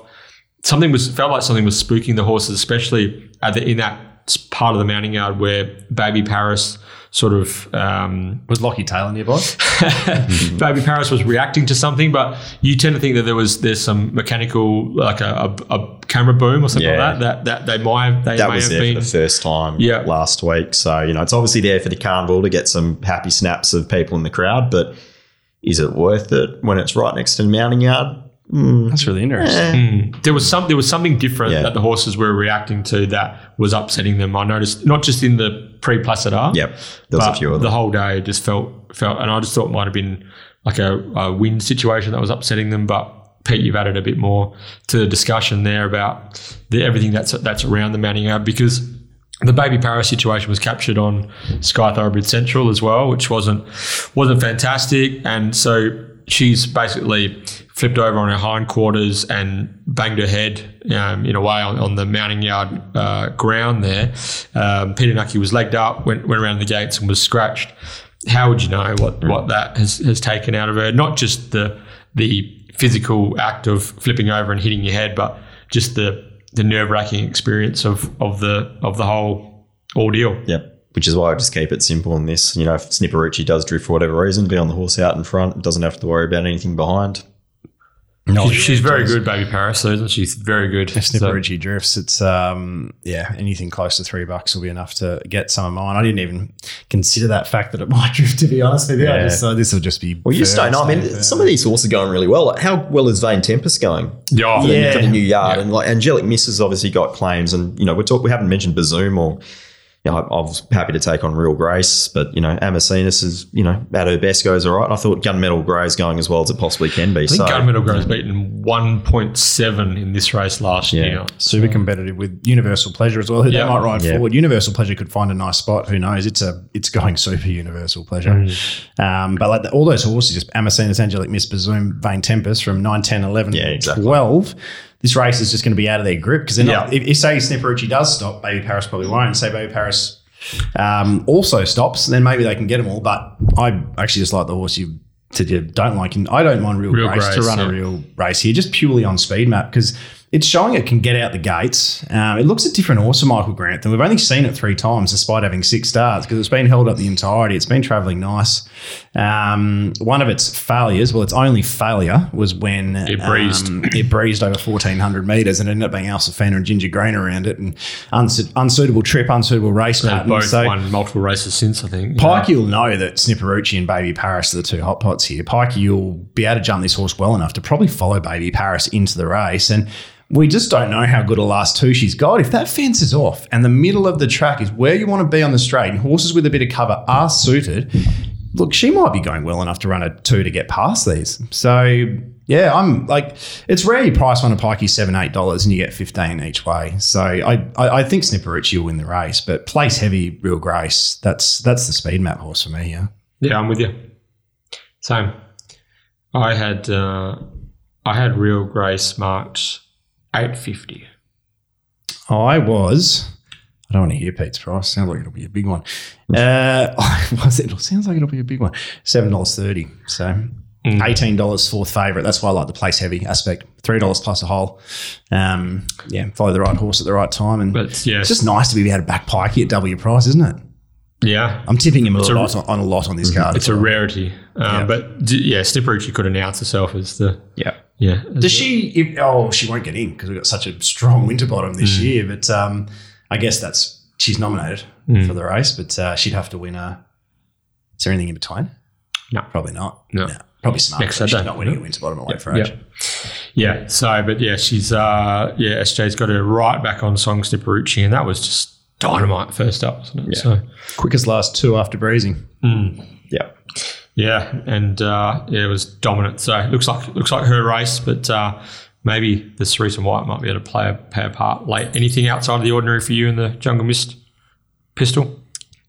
If I'm backing Snipperucci, I'm having something on Gunmetal Grey at 50s plus.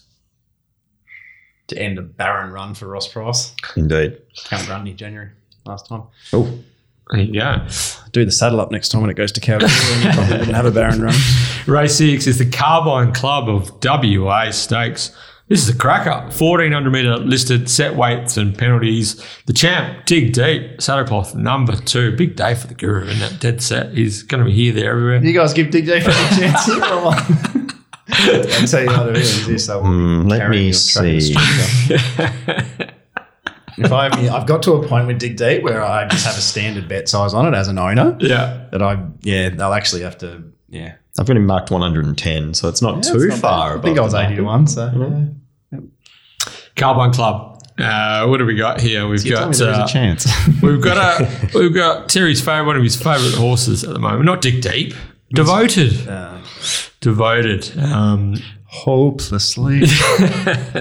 Devoted leads the way. He's the market leader. Missed out on a start in the railway after his mighty third in the RJP RJ Peters Stakes last Saturday. The brothers have Let's Gallivant flying. We've got Eastern States representation. Peter will be able to help us out with these two. Winning Partner and Mixed Moment. They are going around. It's a Ray Day up to 1,400 with Simon A. And Trevor Andrews has got MTA in career best form. Last horse I want to have a quick shout out to is Billy Ain't Silly on the resumption. Colin Webster, Lacta, Romilly. We all know how good Billy is when he's right, but usually takes a run to get his wheels warmed up. Pete? Yeah, he does, but I just really like the trials and I like the map. And look, we're prefacing everything we say today about the track, but I just thought if it's playing even to on speed, Billy Ain't Silly is just the horse that's just going to get everything in his own favour here. I don't even know how much speed there will be drawn out wide. Will Bruce Almighty will they try and cross Billy Ain't Silly though? If he's leading early, will they be happy to just take a sit there? I've got MTA out to lead him. You've got Billy leading, both of you.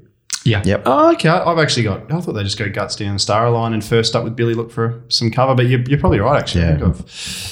Yeah. I think that's more accurate the way you guys have thought it out. And so from there, it's just a case of, well, how fast are they going for how long early? Because they might very well just find the position, just sit there. I don't really want to be finding anything drawn back. So that's Winning Partner, pans down. Look, I've actually got Comes at Time marked short in the current market, but that's just purely because its sectionals last start were just enormous. It's flying. Quicker than Elite Streets last two. It's and flying. From nowhere as well, was back there, and that was obviously in the worst and round. Was weaving too. Yeah. It wasn't like it was a straight line either. So I'm looking at Devoted and just going, you haven't had the conditioning runs. You haven't been suited all this prep, granted, but I can't get you anywhere near the market price because I just don't think you're actually running. Well, it's impossible to tell how well you're running. So I'm prepared to just look around and find something else. Would have won the Asian Bow. If they rode it forward. Well, if Paddy Carberry didn't go inside, would have won the Asian Bow. Yeah. And then last started from the quickest last two on the worst part of the deck after sitting deep the trip. I think the horse is low flying. But I reckon that people have Devoted fatigue now. This will be a drifter in the market, I reckon, today. I think it will. Well, I've got it marked. I've got a few in front of it. So, look, can we get 350, you reckon? Oh, man, the way Pete's talking and stuff and the depth in this race, I for some reason, don't see it impossible. We see something near $5. Yeah. Stop it. Stop it. I honestly just feel like that when it went up 280, 290, I did not even, and I'm 250, I think 260. But don't forget, Pete, there was no way I was backing any other horse but Devoted with the amount, because I have to back it to not just win on this race, but win what I've lost. I'm the person not to listen to for this race. That is actually what I'll prefix this with. I would listen to Pete and BJ far more than myself, because I just don't think mentally I reckon I can get beaten by Devoted again and just laugh about it one more time. Just laugh about it one more time, and that's okay. But if I'm tipping it for a railway, I've got to be on here. And in a race where there's got to be a 3-wide line as well. I think this map's more suitable than the Peters. I think the Guru marked it shorter in the railway. Yeah, 100%. All in. Tell you what, if there is 3 scratchings in the railway, it's $14, $15. That is wild. That is wild. But there won't be 3 scratchings, unfortunately. If we can get 350 Devoted, I think it's almost party time, Guru. I'm with you.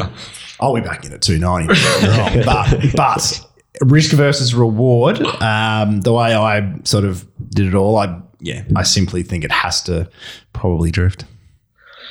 I think there's so many backable horses. Like, we haven't even discussed. Like, It's a Ray Day went up nearly 20-1. Like, it's not going that badly, and it'll go better for the senior. It's drawn well. It's 1-for-1. It won the Faritha over the 1400. Yeah. MTA is low flying. Like, that horse MTA is the one for me, I reckon. Super.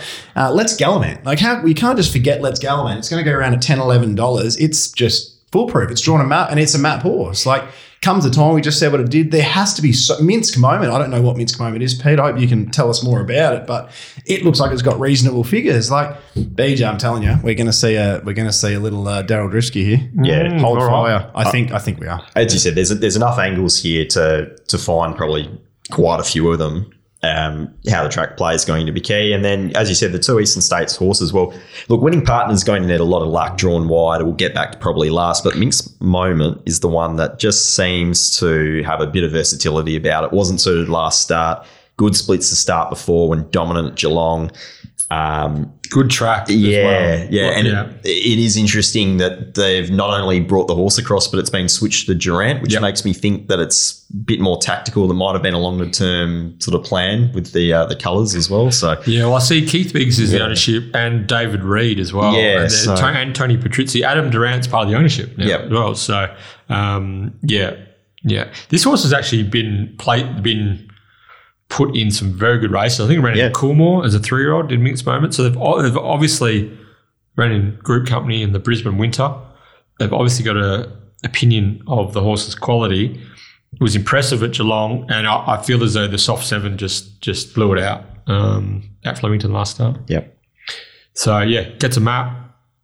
It's a tough race. I don't think I'd be really heavily jumping in. I'm team Billy Ain't Silly at this stage. But, I wouldn't The bloody disagree rail. on.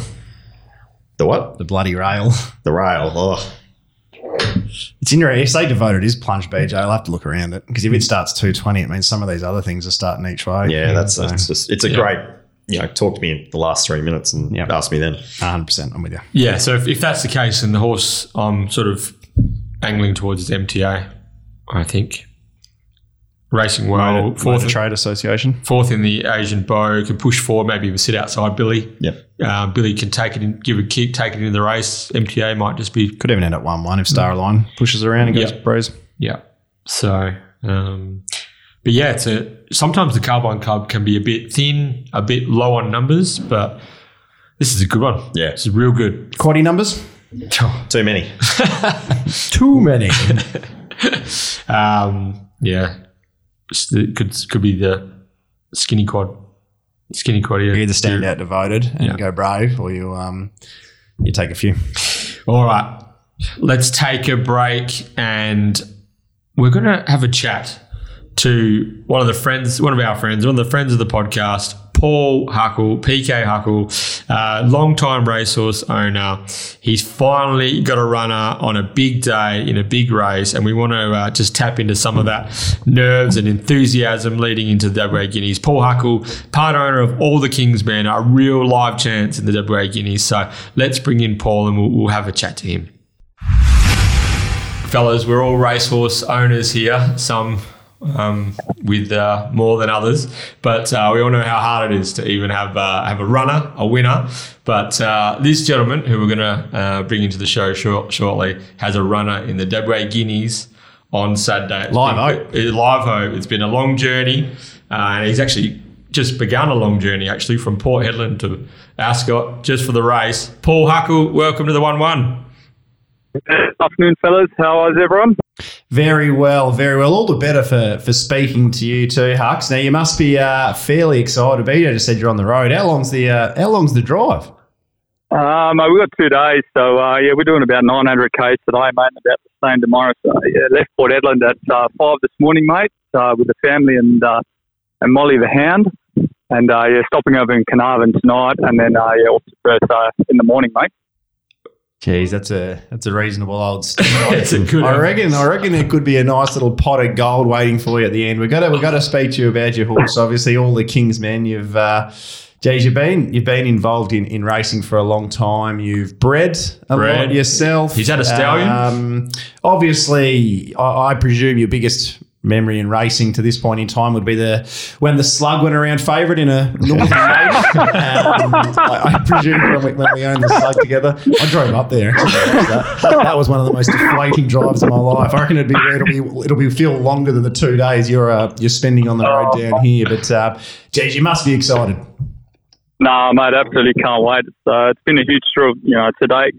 It's been unreal, and Trevor and all the other owners, mate, have been great. I haven't been able to watch the horse live yet, so Saturday will be the first day, mate. So yeah, can't wait. Mate, I've always said Paul Huckle's worth at least a length for being on course as well. So tell you what, I think you've been generous there, mate. Length and a half, I reckon. Actually, length and a half. But he's been stiff. I know he's only won 3 of his 9, but he probably should have won 5. I reckon. He's been stiff. He's drawn wide. He's not a lot has gone right in his career to date, and everyone's talking about Bustler as the next big thing. There was nothing between the two of them last start, was there?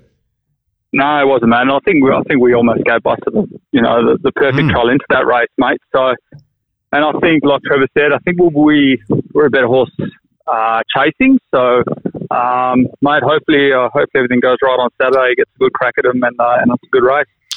Paul, it wasn't that long ago that this particular horse was up for sale, with the potential of going to Hong Kong, and everyone was signed off on it. This is what was going down. The sale fell through, but I remember when the sale fell through, it was the silver lining was that you could have a horse lining up in a WA Guineas in a few months' time, and here he is. Yeah, no, but I suppose everything happens for a reason, and we had an offer from Hong Kong. He was in the paddock. He'd only been in the paddock, I think, a week or 10 days, and they pulled him out, put some shoes on him. He was sore after being shod, mate, so obviously failed the vet. Back in work, and then here we are getting ready for certainly my biggest race, mate, that I've ever been involved in. So, certainly can't wait. Will we see tears if you win? If I touch your face, will there be water? There's every chance, mate.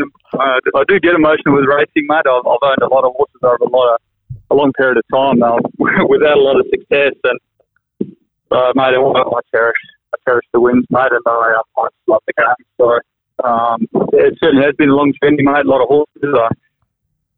Bought a sharing a stallion and all that sort of stuff, mate. So, and that didn't quite go well. So yeah, no, mate. I certainly in it for the enjoyment of it, and can't wait for Saturday.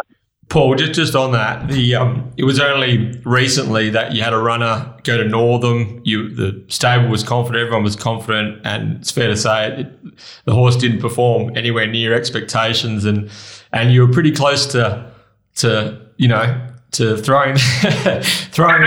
it all in with racehorse ownership. It can turn quickly.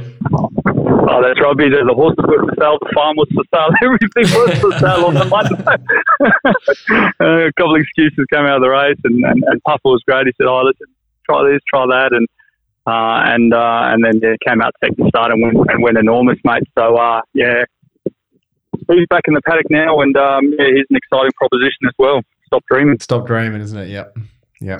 So, Paul, just for the listeners' sake, where actually are you right now while we're recording this interview?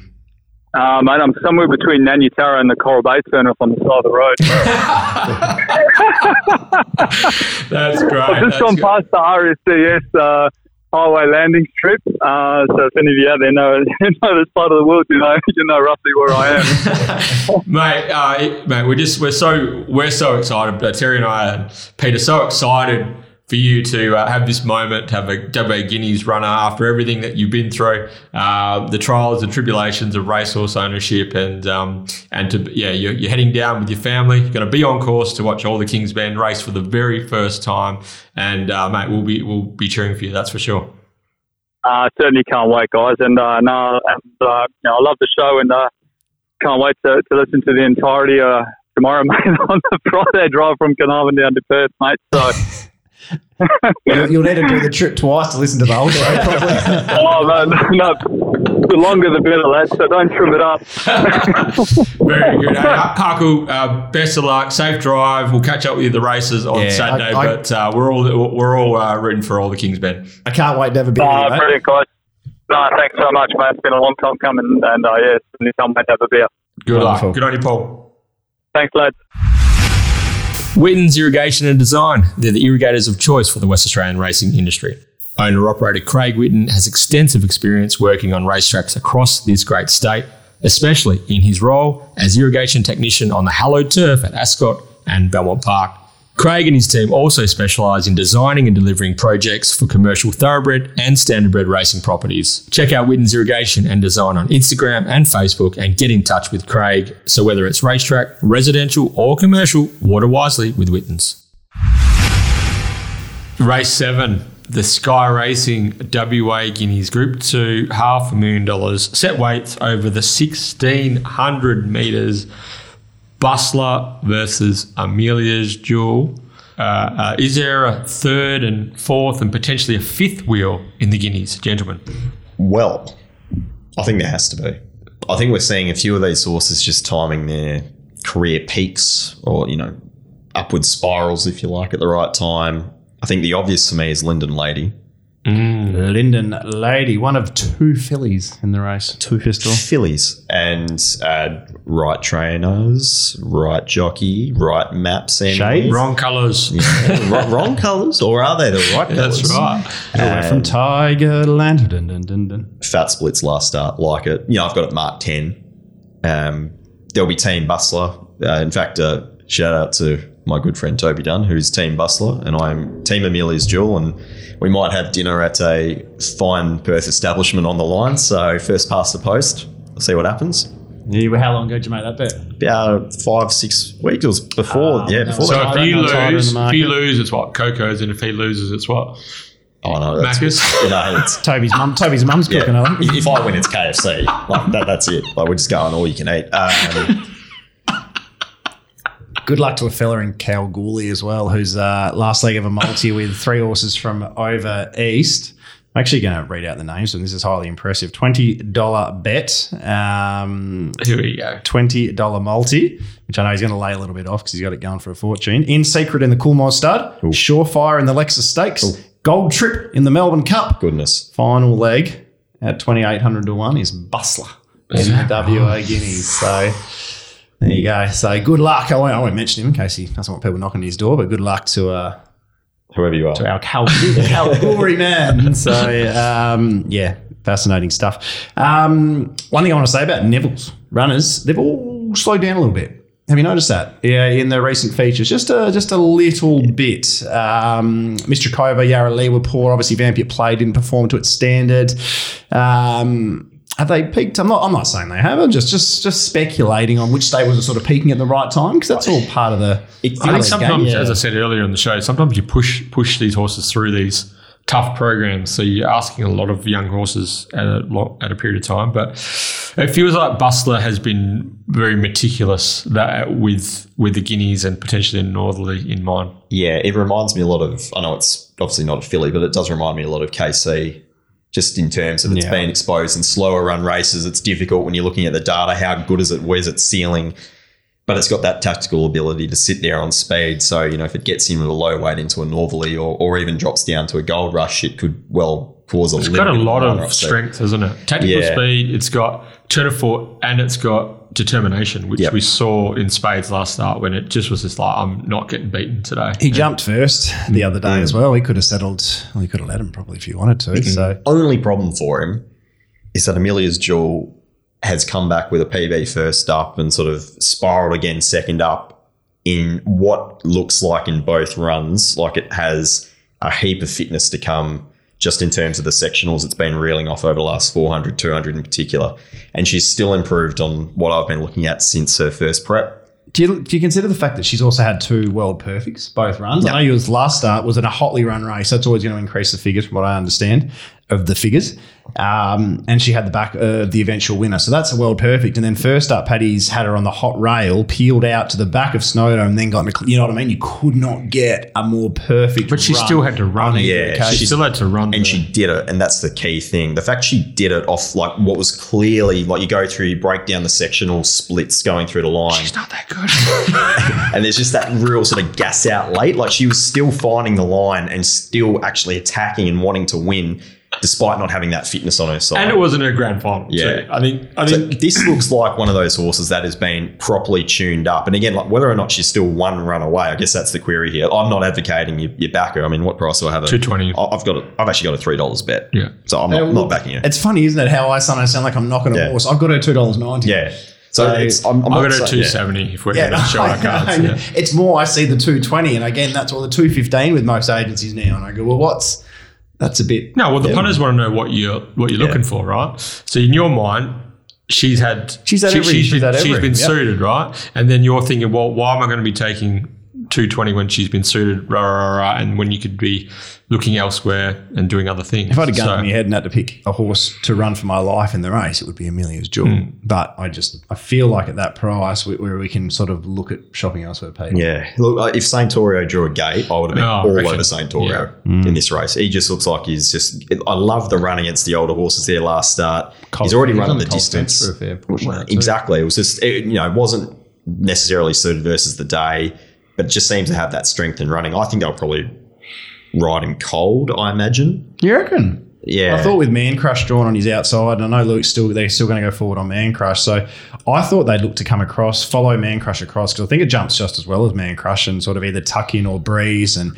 he looks a tough bugger. Yeah. In saying that, he won his first couple or race From Backish, couple from Backish as well. So, and also the point of difference there is with, and I'm really interested to hear your thoughts on the tactical battle with the three favourites drawn right next to each other, is perhaps there could be something said for a 3-wide line while they're all in traffic, being just that might how the race might pan out, an advantageous line. We've seen that so many times over the last few weeks, Exactly haven't we? right. The horse one out, one back, gets blocked for a run by the horse 3 wide, no cover, and then can't get out. Exactly Hello, right. Vampire play. And it's Paul Harvey. Happens a lot. Paul Harvey, drawn outside of Stevie Parnham and Paddy Carberry, he will know where those two are at all times. Yep. And good luck trying to get out if Paul Harvey wants. He'll probably throw his own race to keep you in.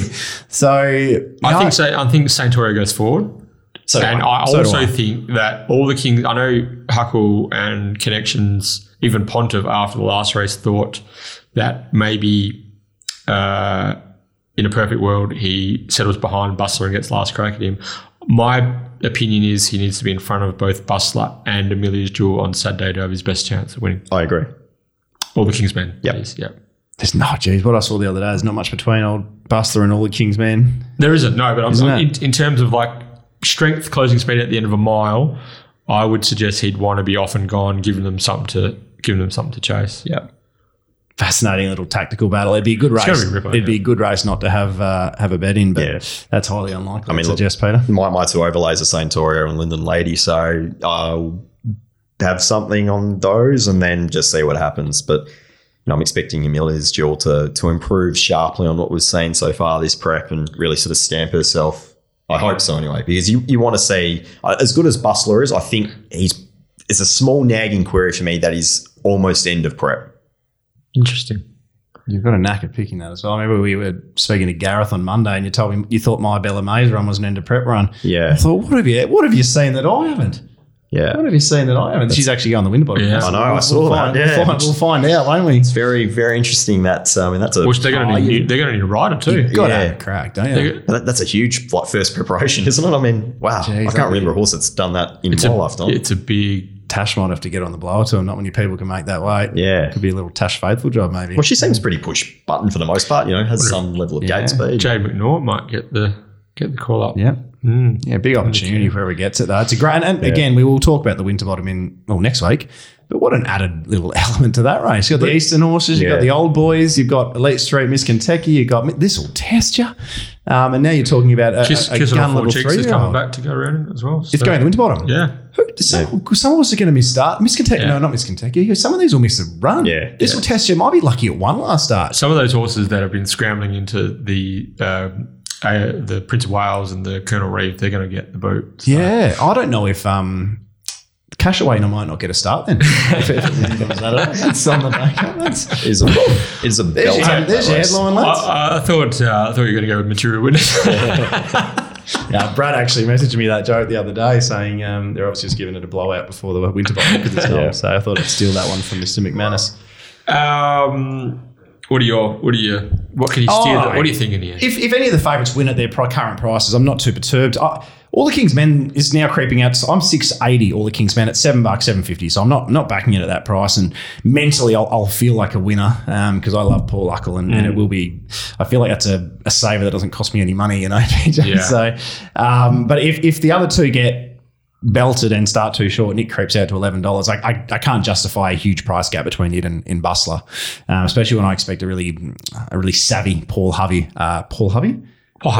Canberra. Paul Hovey in running. So, but look, the way I'm going, I think there's a completely forgotten horse here. And I, again, surprised myself when I did this race and found this horse. I started favourite all career starts to date. And we're judging Bustler or if it runs against the older horses, Pete, where it beats Sweet Tea and Miss Vasari, who are, I think they're both just battlers, to be honest with you. I swear to God's come out, beat Written Matter, who has come out and won extremely well at its following start. It was then held up basically the entirety of the straight. Went well backed to beat Rockanori above the peg, big screen. Well, that's a better 72 plus. That's even better than the Santorio form, I think, where it beat Try For Us. Still at El Largo was in that race. So I don't know. I just don't see how this horse is now $20. I think it's just been completely and utterly forgotten. It's got better gate speed than those drawn under it. It'll come across. It'll let Saintorio. It'll let Snowdome. It'll let Man Crush go. Probably lands in fourth. I don't think Lactar's ridden it all that well, to be honest with you. So I really like Sean O'Donnell going on in a feature race. And for me, it was a simple each way bet. This could run seventh after the race. If any of the favourites win, I won't feel like I've missed anything. Like this just backed itself. I think it's for some reason it's just been completely and utterly dismissed and forgotten. And it's, for me, it maps very well. And it's formed to this point in time. The big knock on him is strength at the end of a mile. Yeah, so I had a query over 1400. He looked superb. He was up and he looked ready to go. Beautiful, he looked beautiful superb. Horse. Beautiful. Yeah, he looked superb at the end of that at the 1400. So I guess we'll find out on Saturday, but easy bet for me. I was around $6-7. So $20 each way, $18 now, $17 each way. Something on that. Runs last. I still feel like I've placed the right bet. Won't though. It'll win. Gee whiz. Amelia's Jewel is she's super short now, isn't she? Yeah. Do you think there's going to be much any adjustment there? Yeah, what do you think she'll do, Pete? Because she seems to get absolutely walloped every time she goes to the racetrack. And I've seen the figures. It looks like that's probably going to be the case now. Is this bare bones for her? Or is there a chance she starts in the high? She doesn't get to a 1.99 on the exchange or something, does she? So I try and do set of prices for every race. So I try and do a market prediction and then what my odds are. I've got the market prediction at $1.95. Wow. Jeez. Wow. Which, like sometimes... That means you're getting $7 Bustler by jump, probably. Yeah, exactly. Yeah. Well, 560 market prediction, I've actually got in Mark 7. If you're backing any horse besides Amelia's Jewel, you're probably best off just holding fire, aren't you? Yeah, if she's currently taking up 45% of the book, if she ends up taking 55%, plus you go from 125% down to 100% Betfair market, you're going to be fairly stiff. If you're going to back a horse like Snowdome, you might get $28 by the time the lids fly. Even swear to God, it's $17 now. I think that's a tremendous price, but I reckon I'm going to be backing it late, so I'm going to be hoping it's 22, 24. Squeeze is going to be on in it. That's the thing. Your Saintorios, your Linden Ladies. Yep. You won't even have to have that much on. Yeah, exactly. Cracking. So you like Amelia's Jewel? I think Amelia's just the price. Yeah. If that 270 was still available. Yeah. Well, if you've got a 270 BJ, you think it's only going to win about 40% of the time. That's right. Actually, to be honest with you. Yeah. So, yeah. I come a wanker sometimes. Sometimes. The Guineas is a good shaping race for the Northerly too, as well. If we see a dominant winner, it's going to turn that market upside down as well. Or even the Gold Rush as well. Yeah. Horses opting to go up or back, and Before we move on, the little tactical battle, what are we expecting? Amelia's Jewel to be the last of the three? Yeah. I've got her back in 10th still. That's the thing, because there's so much speed from out wide. I don't think just because she's got 4 or 5, I think a lot of people go, she'll land in 5th. I can see it being just 3 wide line, I think. So potentially 100%. There is a lot of speed coming across from out wide. All those ones we've mentioned, plus even Santa Bray might roll forward. Swear to God's on her outside. Underneath her, Lord Gannicus, Demolish. They've both shown really good gate speed. So they've all got to find their spots naturally. She's going to end up in the back 5 or 6, I think. So if there's some strength in the 3 wide line to draw, and she ends up there and drags into the race, and watch out. Yeah. Good second, to swear to God. All right. Good Guineas. Looking forward to that one. The Railway's coming up, and we've had a pre-recorded chat with Summer Dickson. She's been training for not even 5 years yet. She's got one of the favourites in the Railway Stakes. So Carly's Karma's trainer, Summer Dickson. Absolute pleasure to be welcoming Summer Dickson to the 1-1 Summer. Big weekend ahead. You're saddling up Carly's Karma in the Railway Stakes. How is the big mare ahead of the $1.5 million Group 1 Saturday? Quite an introduction. I feel like I'm famous now. I have a horse like Carly in the stable. She's she's well. She's really good in herself. So I can't fault the horse. So we're very happy with her coming in the Saturday. It's what's the overwhelming emotion? It must be quite surreal. Like when you got Carly's Karma, she was always highly talented. We always knew she well, had a degree of ability, but there's a difference between having a degree of ability and winning a couple of Saturday races to being in my mind, more than a live chance in a railway stakes. Do you go into the race, honestly, do you go into the race excited, or are you absolutely shitting yourself? I think there's a lot of emotions going through my mind at the moment. You know, there was a lot of pressure put on me really since the horse first came into the stable. You know, she trialled and there was sort of a lot of headlines and talk about her just from a trial. Yeah, she is a sensational horse, but I did get the horse only coming from winning a Class 3 midweek. Mm-hmm. She did place in, you know, in that one listed race. But, you know, there wasn't, you know, I'm not faulting the horse. She's an absolutely sensational animal that since the day dot from having the horse, I've already had a world of pressure put on me to fulfill this big journey that she is what she is. So I don't really feel too much more pressure than what I already have from the get-go of having the horse. So, you know, she really makes me look good. You know, she goes to the races, doesn't do much behind the scenes. She's a lazy bugger, to be honest. She's very intelligent, probably one of the smartest horses I'm fortunate enough to be training, let alone, you know, like saying that I'm taking her to the railway on Saturday. So, yeah, no, there's a lot of emotion. There's been a lot of blood, sweat and tears behind the scenes, so we can assure you that, you know, there's a lot of work that goes into all my horses. So even though the other horses, they're not ready for a railway, they still get a hell of a lot of work put into them as well. So we're just treating this race like it's any other race because we can only do our best. And we've done our best every start, and that's what I endeavour to do, is take the horses to the races on Saturday in the best possible condition that I possibly can. Summer, when you received the horse mid-year, I'm assuming, what was the not so much the instructions, but what was the vibe from the ownership about what they expected from you? You're talking about pressure. What they expected from you? What what level did they expect the horse to rise to? How many Group 1s did they change you to win? Because I'm assuming they're thinking like Jungle Miss, Jungle Dawn type races with her, right? But now all of a sudden, you know, you're in a railway. I'm so fortunate, you know, the owners, they've just been a breath of fresh air. They have been so supportive of every movement with this horse from the day that she came into the stable. There hasn't been any questions about, you know, gear that I put on the horse or why she's in that race or anything. They've really made my life easy, and that's probably why the horse is probably performing so well as well, because we've had no bumps. We've just been smooth sailing. We're all a team, and we're all just so excited to have a horse that's going out there and just running above average. So, you know, I obviously got the horse because there was a problem. You know, unfortunately, she did have a bleed for her last start before me taking her. So obviously, I'm very wary of that, and I probably have a bit of a reputation for having older horses that have problems like bleeding and things like that. Obviously, she's not old; she's only a 5-year-old, but you know, but no, the owners have been really great. And when I said to them, you know, let's nominate for the railway, they were just say whatever. If I thought we were good enough to go on the railway, that was good enough for them to put the nomination to be in the railway. So, and the horse came out, and I don't think when she won second up in 1400 like that, when she just sort of went past them in a canter. I remember standing there watching the race, and I thought, bloody hell, someone, don't get too confident. She's got a bad barrier, you know, her work was average, she's lazy, you know.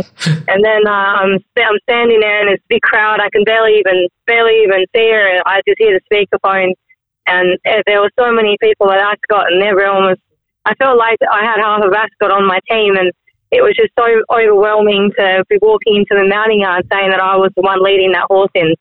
So for her to come out in the Lucia as well, and she's against all odds. I had a lot of people doubt her and not think she would run a good race with the weight handicap conditions. But, you know, she came out there that day. She was really set to run for 3 weeks apart. It was very unfortunate that we didn't get a start in the Asian Bow, but good horses have to overcome things, and that's exactly what she did. She went out there 4 weeks later, and she got beat by a nose by a very good horse. And I was just so proud to be leading her in that day, even though she might have second written on her. She's still one in my eyes, and no matter what she does on that day, I know she's going to do a winning performance. Did you saddle her up in the Lucia thinking that she could honestly win, Summer? Yeah, I do. Because I didn't really understand it when I could hear more, wait for age. I'm like, yeah, but look at the sectionals in the race. I said, she's the only horse in the field that ran those sectionals with 58.5 kilos on her back to start beforehand. So I wasn't really sure what sectionals they were looking at when they were trying to put a line through her name. But I didn't mind because I know what the horse does and I know how she's feeling. And I was, I just such a trier. You put her, the horse, she's so complacent. You can put her anywhere in the field. She just drops a bit and she relaxes. She knows where the finish line is. She knows what her job's out there for. And, I can't get her much happier and I can't spoil her much more. So we're, no matter what she does, I know she's going to just run her heart out. And if she runs her heart out, then she's always going to run a good race. I know you would have been a little bit disappointed not to get the chockies in the Lee steer, but the way it sort of worked out, she now gets into the railway. She gets enough points to get into the railway. She's on the minimum. Looking back at that, are you sort of a little bit happy with the way that that photo finish has panned out? Otherwise, she'd probably be close to top weight here. I suppose when I was in the steer, my first feelings is I actually felt a little bit mixed emotions because, when a horse wins, you get all these messages and all these people congratulate you. But I didn't win. I ran second. And I was like, oh, shit, I hope I haven't let so many people down. Like that. I'm really competitive and I'm the biggest competitor on myself. There's no one that would ever feel a loss more than I would. So initially I suppose I was upset that we didn't win, but I was still so proud of the horse. And it kind of took 24 hours to really sink in about what this horse had already done for me and our owners. So, after it all panned out and, obviously we got to the railway in the minimum, I was over the moon. I was just always had it in the back of my mind of what if we don't get a start, because that did happen in the Asian Bow being emergency one. But now that we're in there on the minimum with only 53 kilos, that's, as you said, it probably was the ideal situation. Mm-hmm. Yeah, it's worked out perfect. And the barrier draw was held on Tuesday afternoon. You sort of have to be happy with the gate as well. Yeah, I should come in the barrier 7 with the emergency, so perfect, really. I didn't really want to be stuck on the fence somewhere. I have a feeling a few people are going to want to keep me in, so good luck to them. Hopefully I'm sitting on the outside of them. You can watch my chestnut horse.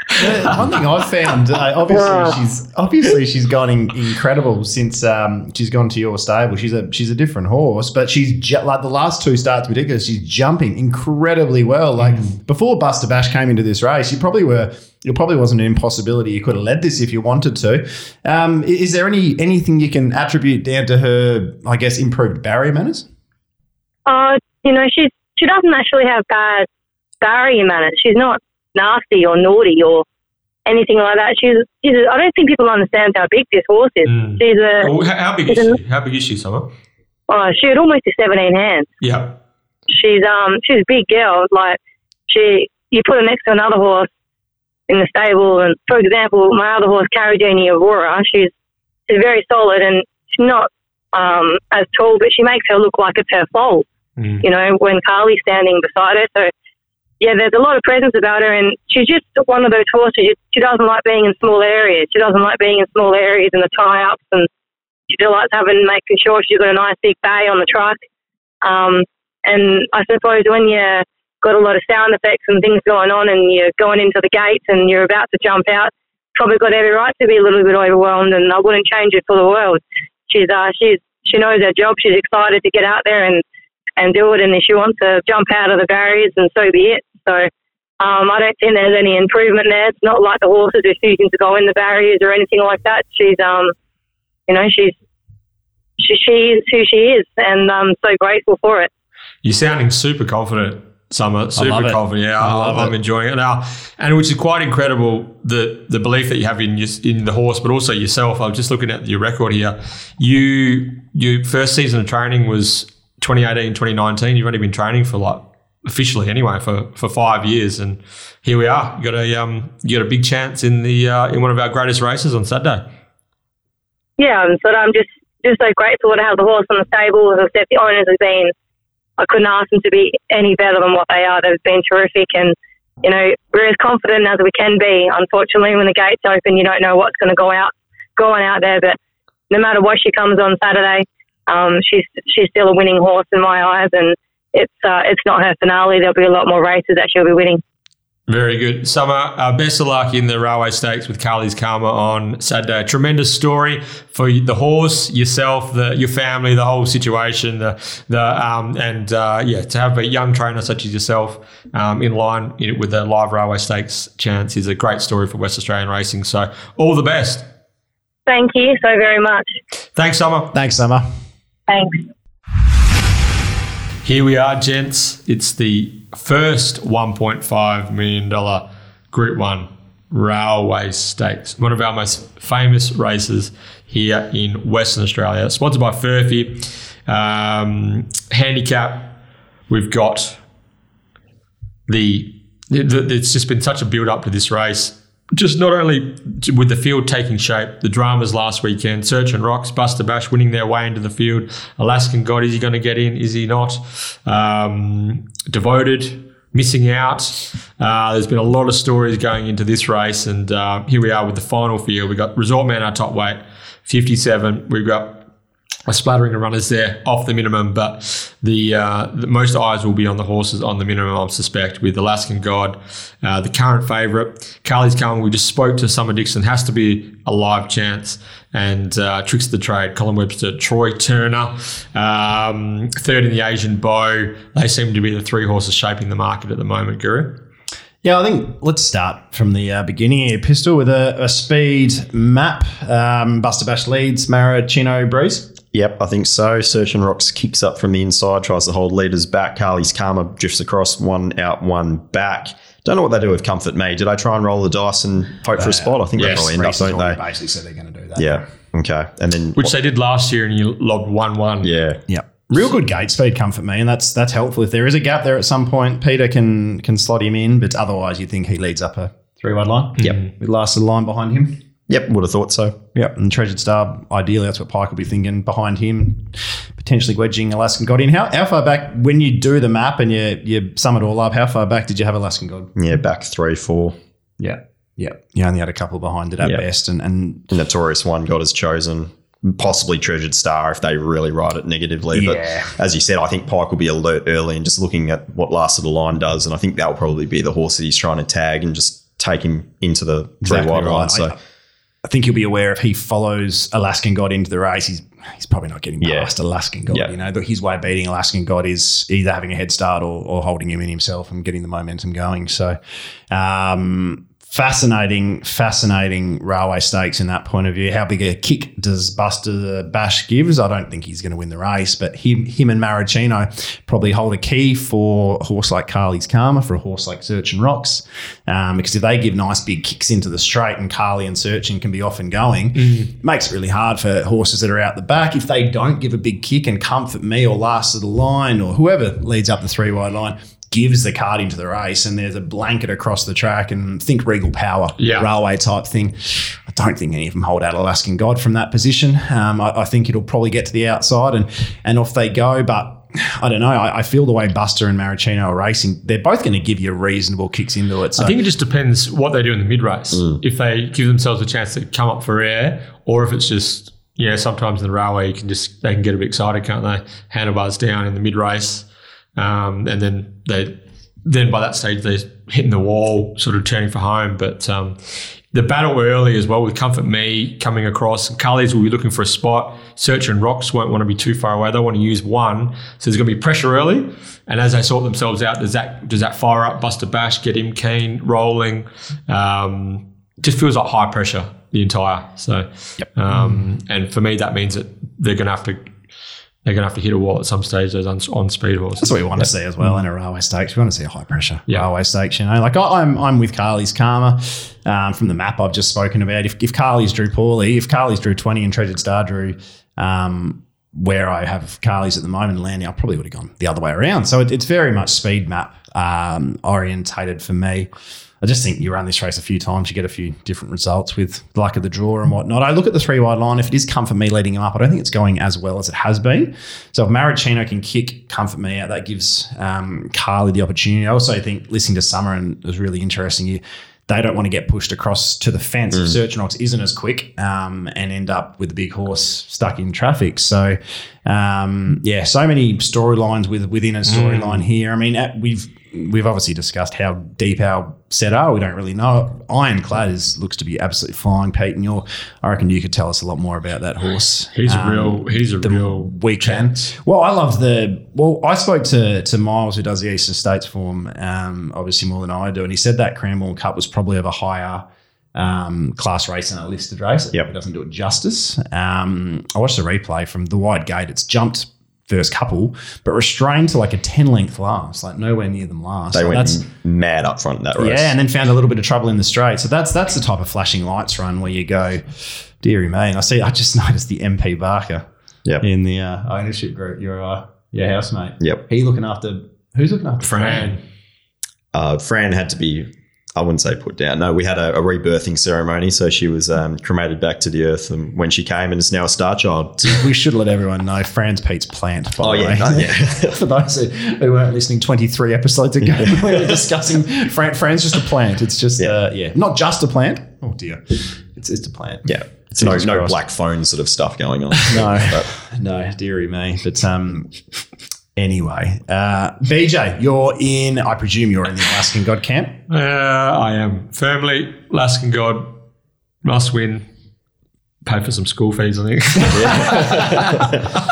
Good luck, Phil. Good luck to you. By the way, I know you've been keen for a while and you've got some good futures prices, and I know a few of the lads, Latham and a few of the other fellas do. So good luck. Good luck to you. It's very hard. Like I'm not a big futures man, like you are, but it's very hard when to not have the blinkers on when you're so committed. But I'll have to talk to you off air about what to do to cover your bases in that regard, because you're the expert when it comes to all that sort of stuff. But I think it is your judgment does get very clouded when you're trying to assess a race when you know there's a result that you desperately want to unfold. Yeah. You don't really need to. If you aren't as confident, or you think it's going to go around slightly under your odds, or you want to protect your investment, I wouldn't suggest backing another horse because there's 10 other chances.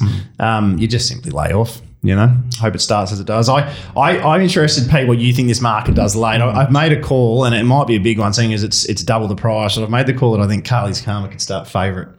So my initial gut instinct, based on what I'd seen, was Tricks of the Trade would start favourite. Okay. They do like the data bots like to come for horses that are going to race closer to the speed. Yeah, and I think that horse just seems to find a perfect spot. I think both with Tricks and with Alaskan God, they're showing over the last 200 metres they are spot on. Like they are really ready to play. So I know they don't maybe have the real exposed top end of a few of the other rivals, but they look for every bit like they're going to find their peak on this day. But, I mean, how much edge is there at the moment? Tricks of the Trade, I can get into around the $4 mark. Alaskan God, I probably would have high 4s, low 5s on the day. Carly's Karma around 8 to 9. Ironclad, I've got, 9 to 10. So outside of that, there's just a few others at much bigger prices that are slight overs, but I'm not sure there's a huge amount of value. Look, I'm happy to stick with Tricks of the Trade on top. I won't be surprised if anything else finds a better run in transit and knocks me off, but it and Ironclad are the two best for me. I think they're just both going to sit midfield, one off the fence, all 3 wide. They can blend into the race and, may the best horse win. So that's the way I'm playing the race. BJ? Alaskan God, blinkers on. Do like what I've seen from Ironclad. Went back and watched some of his Morphettville wins. Yeah, and the Bendigo Mile was good. I think he won his first 4 races in Australia when he logged here. Yeah, and then he lost his way a little bit. Had issues in that second preparation. Obviously came back and won well. Was raced in the Goodwood, which wasn't suitable given the map on that day. And then, it was good in the Lithgow first up as well. That was not suited versus the day behind Old Flame, and that was a pretty nice sort of blow out the cobwebs sort of run there at Flemington. If he wasn't off 7 days, I think I think there'd be a lot of more. I think that's just that. It's just an unknown, isn't it? 7-day travel. Yeah. But in terms of, he just feels like a railway prospect. And I think not many horses are racing better than Resort Man at the moment. Yeah. From one. It's just about to say. Like again, it's the barrier one thing for me. But if he's, because I'm $12, $13 Resort Man, if the inside's off, it's out, just leave, forget about it. But the inside pad's playing nicely. I'll definitely be chopping out at 20 to 1. Yeah, what have I got him? 13, I think. Yeah, 13. Yeah. There you go. Yeah, he's going super, isn't he? Yeah. And he proved last start that he can win, 2 starts ago that he can win underneath horses. He doesn't have to be 3 deep, no cover. So barrier one can be a positive here. Geez, he was just attacking the line with such ferocity in the Lastia. And you go, he has to carry top weight. It's only a 2 kilo swing on Carly's Karma. Yeah, and he's performing well carrying those weights and running figures with those weights. Yep. Anyway, set weights and penalties and weight for age. So I think he's a live chance. I'm a bit disappointed God Has Chosen isn't 60s. I reckon I'll get 100 to 1 on the fair. This is just the proper X Factor horse. If you go back through his runs, very fast tempo races, he's always performed at his best. The one query for me is first up this prep, he was in a fast run race and didn't do anything. The query. That's it for me. I love him in terms of just a fast tempo prospect. So I won't be losing if he wins. I reckon you'll see your 60s, I reckon. Yeah. I've got to start in hundreds. I reckon you might see your triple digits. Yeah. Right. I'll be happy to have something on speculate. It could be one of those years where, something at odds runs a blinder because... Like a uni time. Remember when uni time? Platoon. Yeah. Platoon, uni time. There's usually one. Uni time knocked Red Cam Man out of third. Well, they're all in the railway stakes because they're all really good horses. That's the thing. And some of them aren't going with the best of 4. They might have excuses. Or, as Pete just said, they might find a race shape which really suits their style of racing. And I guess that's God Has Chosen. So, cracking railway stakes. Opinions going to be well and truly varied. I can't wait for the race. Yeah, Alaskan God, blinkers on for me. Scared of Tricks, Carly's, Ironclad, Resort Man. Final word on the big one. Carly's, I'll save Ironclad, but Carly's Karma. Yeah, Tricks and Ironclad. All right. Gee whiz, it's been a big episode. We've got one race to go, but before we start on that preview, Terry, what time is it? Oh, it is, isn't it, PJ? It's time for the Get Out Stakes. Stakes. S-T-E-A-K-S. Nothing better than some Get Out Stakes.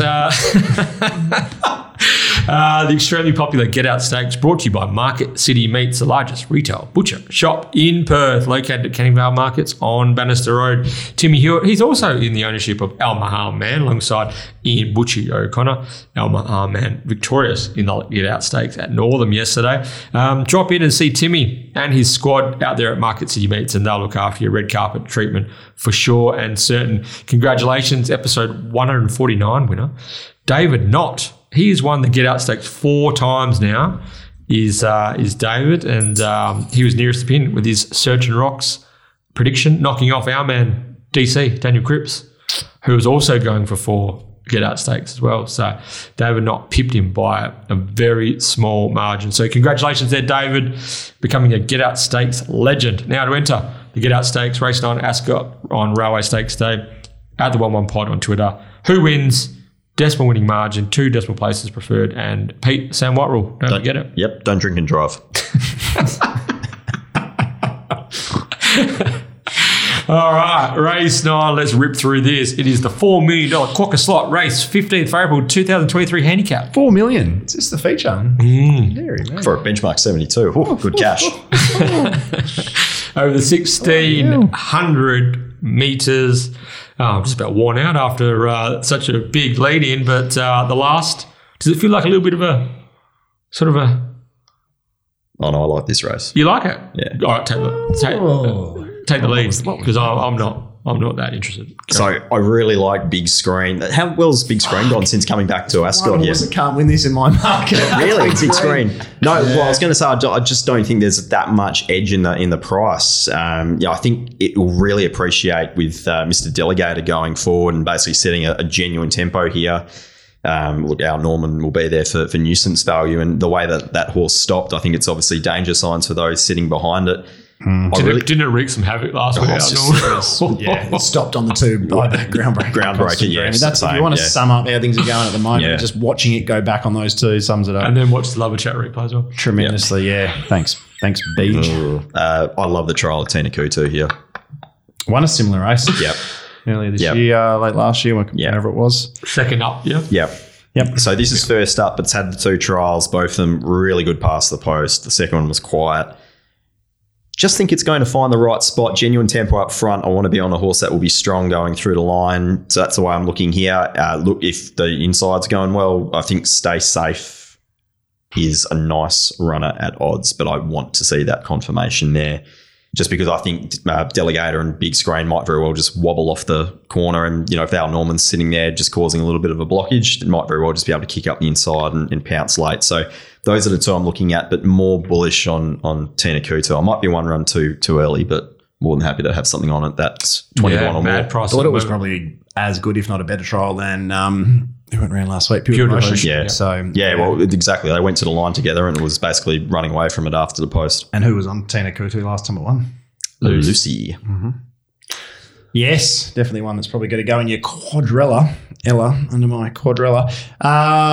3 horses that I'm going to consider, probably just one I will back. I think with the speed on here, it looks pretty suitable for, I think Crescent City will come across and find a spot. I've been crying out for just a race at the mile for so long, BJ. Yeah. So I think it'll do that, but I'm only going to make Crescent City a saver. I don't need to be where I am in my life right now to be taking $4.20 for probably the biggest hobby in fucking West. But not only that, like it's jumped the crossing in the York Cup the other day and almost dislodged Sean McGregor. It was incredible. Shoot a bit of riding to stay incredible stuff for the Crescent City faithful. Like, that's wild. And above the peg to Blackfriars up to the mile. I think it's building nicely in its campaign. I think it just looks really suited. It gets a nice run behind the speed and gets into clear air, and it can definitely win. But 480 is well below my price. Look, the way I'm going to go in the last, we're going to save Crescent City. It's a very pike heavy day for me. But I just with Sean McGrady going back in the saddle, I actually really liked its last run. I think Mr. Delegator is ready to run you a big race. Big Screen leads, either follows it. Would love to not be on the back of Al Norman. That's the concerns. I think it can probably end up breezing here to some degree, which again, if the inside pad is that bit of a query, it might be the spot to be. And if you've got Crescent City as the main horse chasing you down, you just get that little bit of confidence being out in front of a horse like Crescent City. So Sean McGrady's everything to this horse. He's ridden it 3 times, 2 massive victories. And the other occasion was first up when that was a huge run.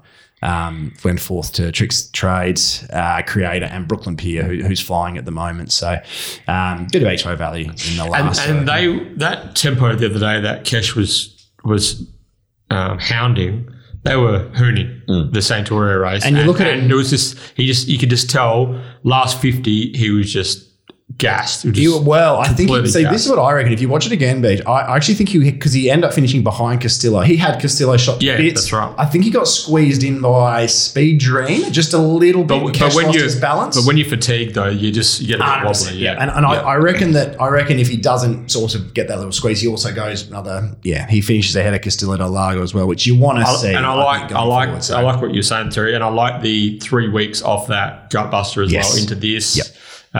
Do you know how I spoke to you off air before we started? And we were actually just having a quick discussion about basically I write down notes for every single horse, and I often find something that I don't expect to find. And there was 2 horses on this card that I didn't expect to back going into the race until I started my notes. And they were Big Butterboom, who'll go around at any price, and Mr. Delegator, who'll go around any price. So we'll see how that pair go. But I backed above the peg last start, and Paddy Carberry was in a tremendously awkward position. He was following the Hannon's handicap winner, Start the Fryer, who was 4 wide, no cover, and Paddy was trying to work out whether he has to go around Start the Fryer or whether it'll drop off and he'll be able to get up inside Start the Fryer. While he was thinking about that, Troy Turner on Playing Marika whipped around, just got rolling into the race. Playing Marika flashes, runs second to Big Screen. Above the peg, never really gets a proper crack at them and is still only 2 lengths away from Big Screen on the line. I think Above the Peg is ready, 3rd up at a mile. I'll be having following my money there above the peg. I'll also be backing Mr. Delegator like Terry. Very good. All right, let's take a break and we'll be back with our Betfair Bests, our Lays and our Maddies for Railway Stakes Day. All right, listeners, we return with our Betfair Best Betting Propositions for Railway Stakes Day 2022. Our guest, Pistol Pete, what's your Betfair Best? I will lean towards Acromantula because I suspect Terry will say Alsafina. Or did I get that the wrong way around? No. I do like Alsafina, but I'll go. I just feel like it's Railway Day, and we may as well go for. I'm just going to go for something in the Railway. So I'm going to go for Carly's Karma. The big girl. We're going to go for Carly. We've got Summer on. I like the map. We'll go with Carly.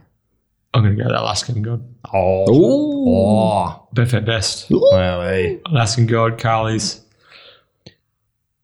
Dinner on the table. Madness. Yeah, cheeseburgers. I got my cheeseburger today. Thanks for that. It was lovely. Made me want a second one. Madness. Pistol, we're looking for $21 plus, 20 to 1 in the old, or we'll give it a little bit of leeway on Thursday. No, don't need a bit of leeway. Race 5, number 10, Gunmetal Grey at millions. And Linden Lady, just a little bit of Linden Lady. And then Tina Kutu in the last. Very good. Lots the of old Pistol Pete, Luke Dates, Chubbies. Yeah, the Chubbies. The Chubbies. Chubby A chasing. few of those are pretty fat. Going wide. PH. Yeah. Or F, I don't know. Terrence. Look, I actually quite like one that's 19 best. So I feel like if Amelia's Jewel does start as short as Pete says, it'll pop out to over $20 anyway. So I've got to swear to God in the guineas. Go the 2 features. Jimmy Stewart will be wrapped. He would be, yep. He'll be Strapper of the year. Yep. He would be. Evelina's one and only. Mate, he got robbed of didn't he? The Goldfield Strapper of the He's year. been robbed of a lot of things. Yeah. Hopefully nobody robbed his Red Bull. We need that for Saturday. Jimmy. I'm fudging as well. I'm expecting this to get out to madness prices come start time. But race 2, Banana is my Maddie. That's the free. Delicious. Yeah, delicious. Healthy too. Lay of the dough. Race 3, Flying Missile for me. I think it wants a bit further, ends up on the fence. Yeah, same here. But for another, I can't understand why try for us is $7.50 in the last. So they're the two that sort of stand out in single figures. Same race as you, Terry. My lay is Lexington City. Yes. Good stuff. City. All right. That brings to a close Mammoth Railway Stakes Down Stakes Day edition, episode 150. Terry, absolute pleasure. 150. We made it. It has been a pleasure. We're very lucky. We've been able to do this for as long as we have and have the wonderful guests on the program that we get today, obviously being the exception. Well, the chance I wasn't going to say that, honestly. No, I said it for you. Thanks a lot to Chrissy Nicoll, Summer Dickson, and obviously Mr. Paul Huckle, who's got all the King's men going around in the guineas. Good luck to Chris with Star Trade, Summer with Carly, and Paul with all the King's men. We should thank our sponsors, a lot of them that have been with us from the get-go in O'Connor, the Mundaring Hotel, Timmy Hewitt from Market City Meats, Betfair, of course, that's betfair.com.au. They've been with us for 110 episodes, have really? Betfair, yes. There you go. And Craig Witten's Irrigation and Design. So, yeah, we couldn't have done it without all you guys, all our tremendous guests. Producer Jen, who's sat through hours and hours of our ramblings weekly. It's a tough gig, isn't it? It's a tough gig. Yeah, she's awesome. And some people do it by choice. Yeah. lucky we're related. Lucky we're related. That's all I can say. Wild. But and to all our listeners and all our supporters as well. It's been very cool. 150 episodes, and hopefully we'll see what the future holds. Yeah, thanks, Mum, for listening. Everybody needs that extra digit. But look, we'll be out there on Saturday. All 3 of us will be. Pete stuck to the fence. I'll be probably roaming Brian, and BJ will probably be roaming Brian as long as his back holds up on the list as well. So, come and say hello, have a beer, and a great day. Can't wait for the day. It's a cracking day. Hopefully, all the rain is out of the way by Saturday. We get a nice fair track, and we can find a couple of winners. But we appreciate all your support over 150 episodes, and until next week on the Hot One.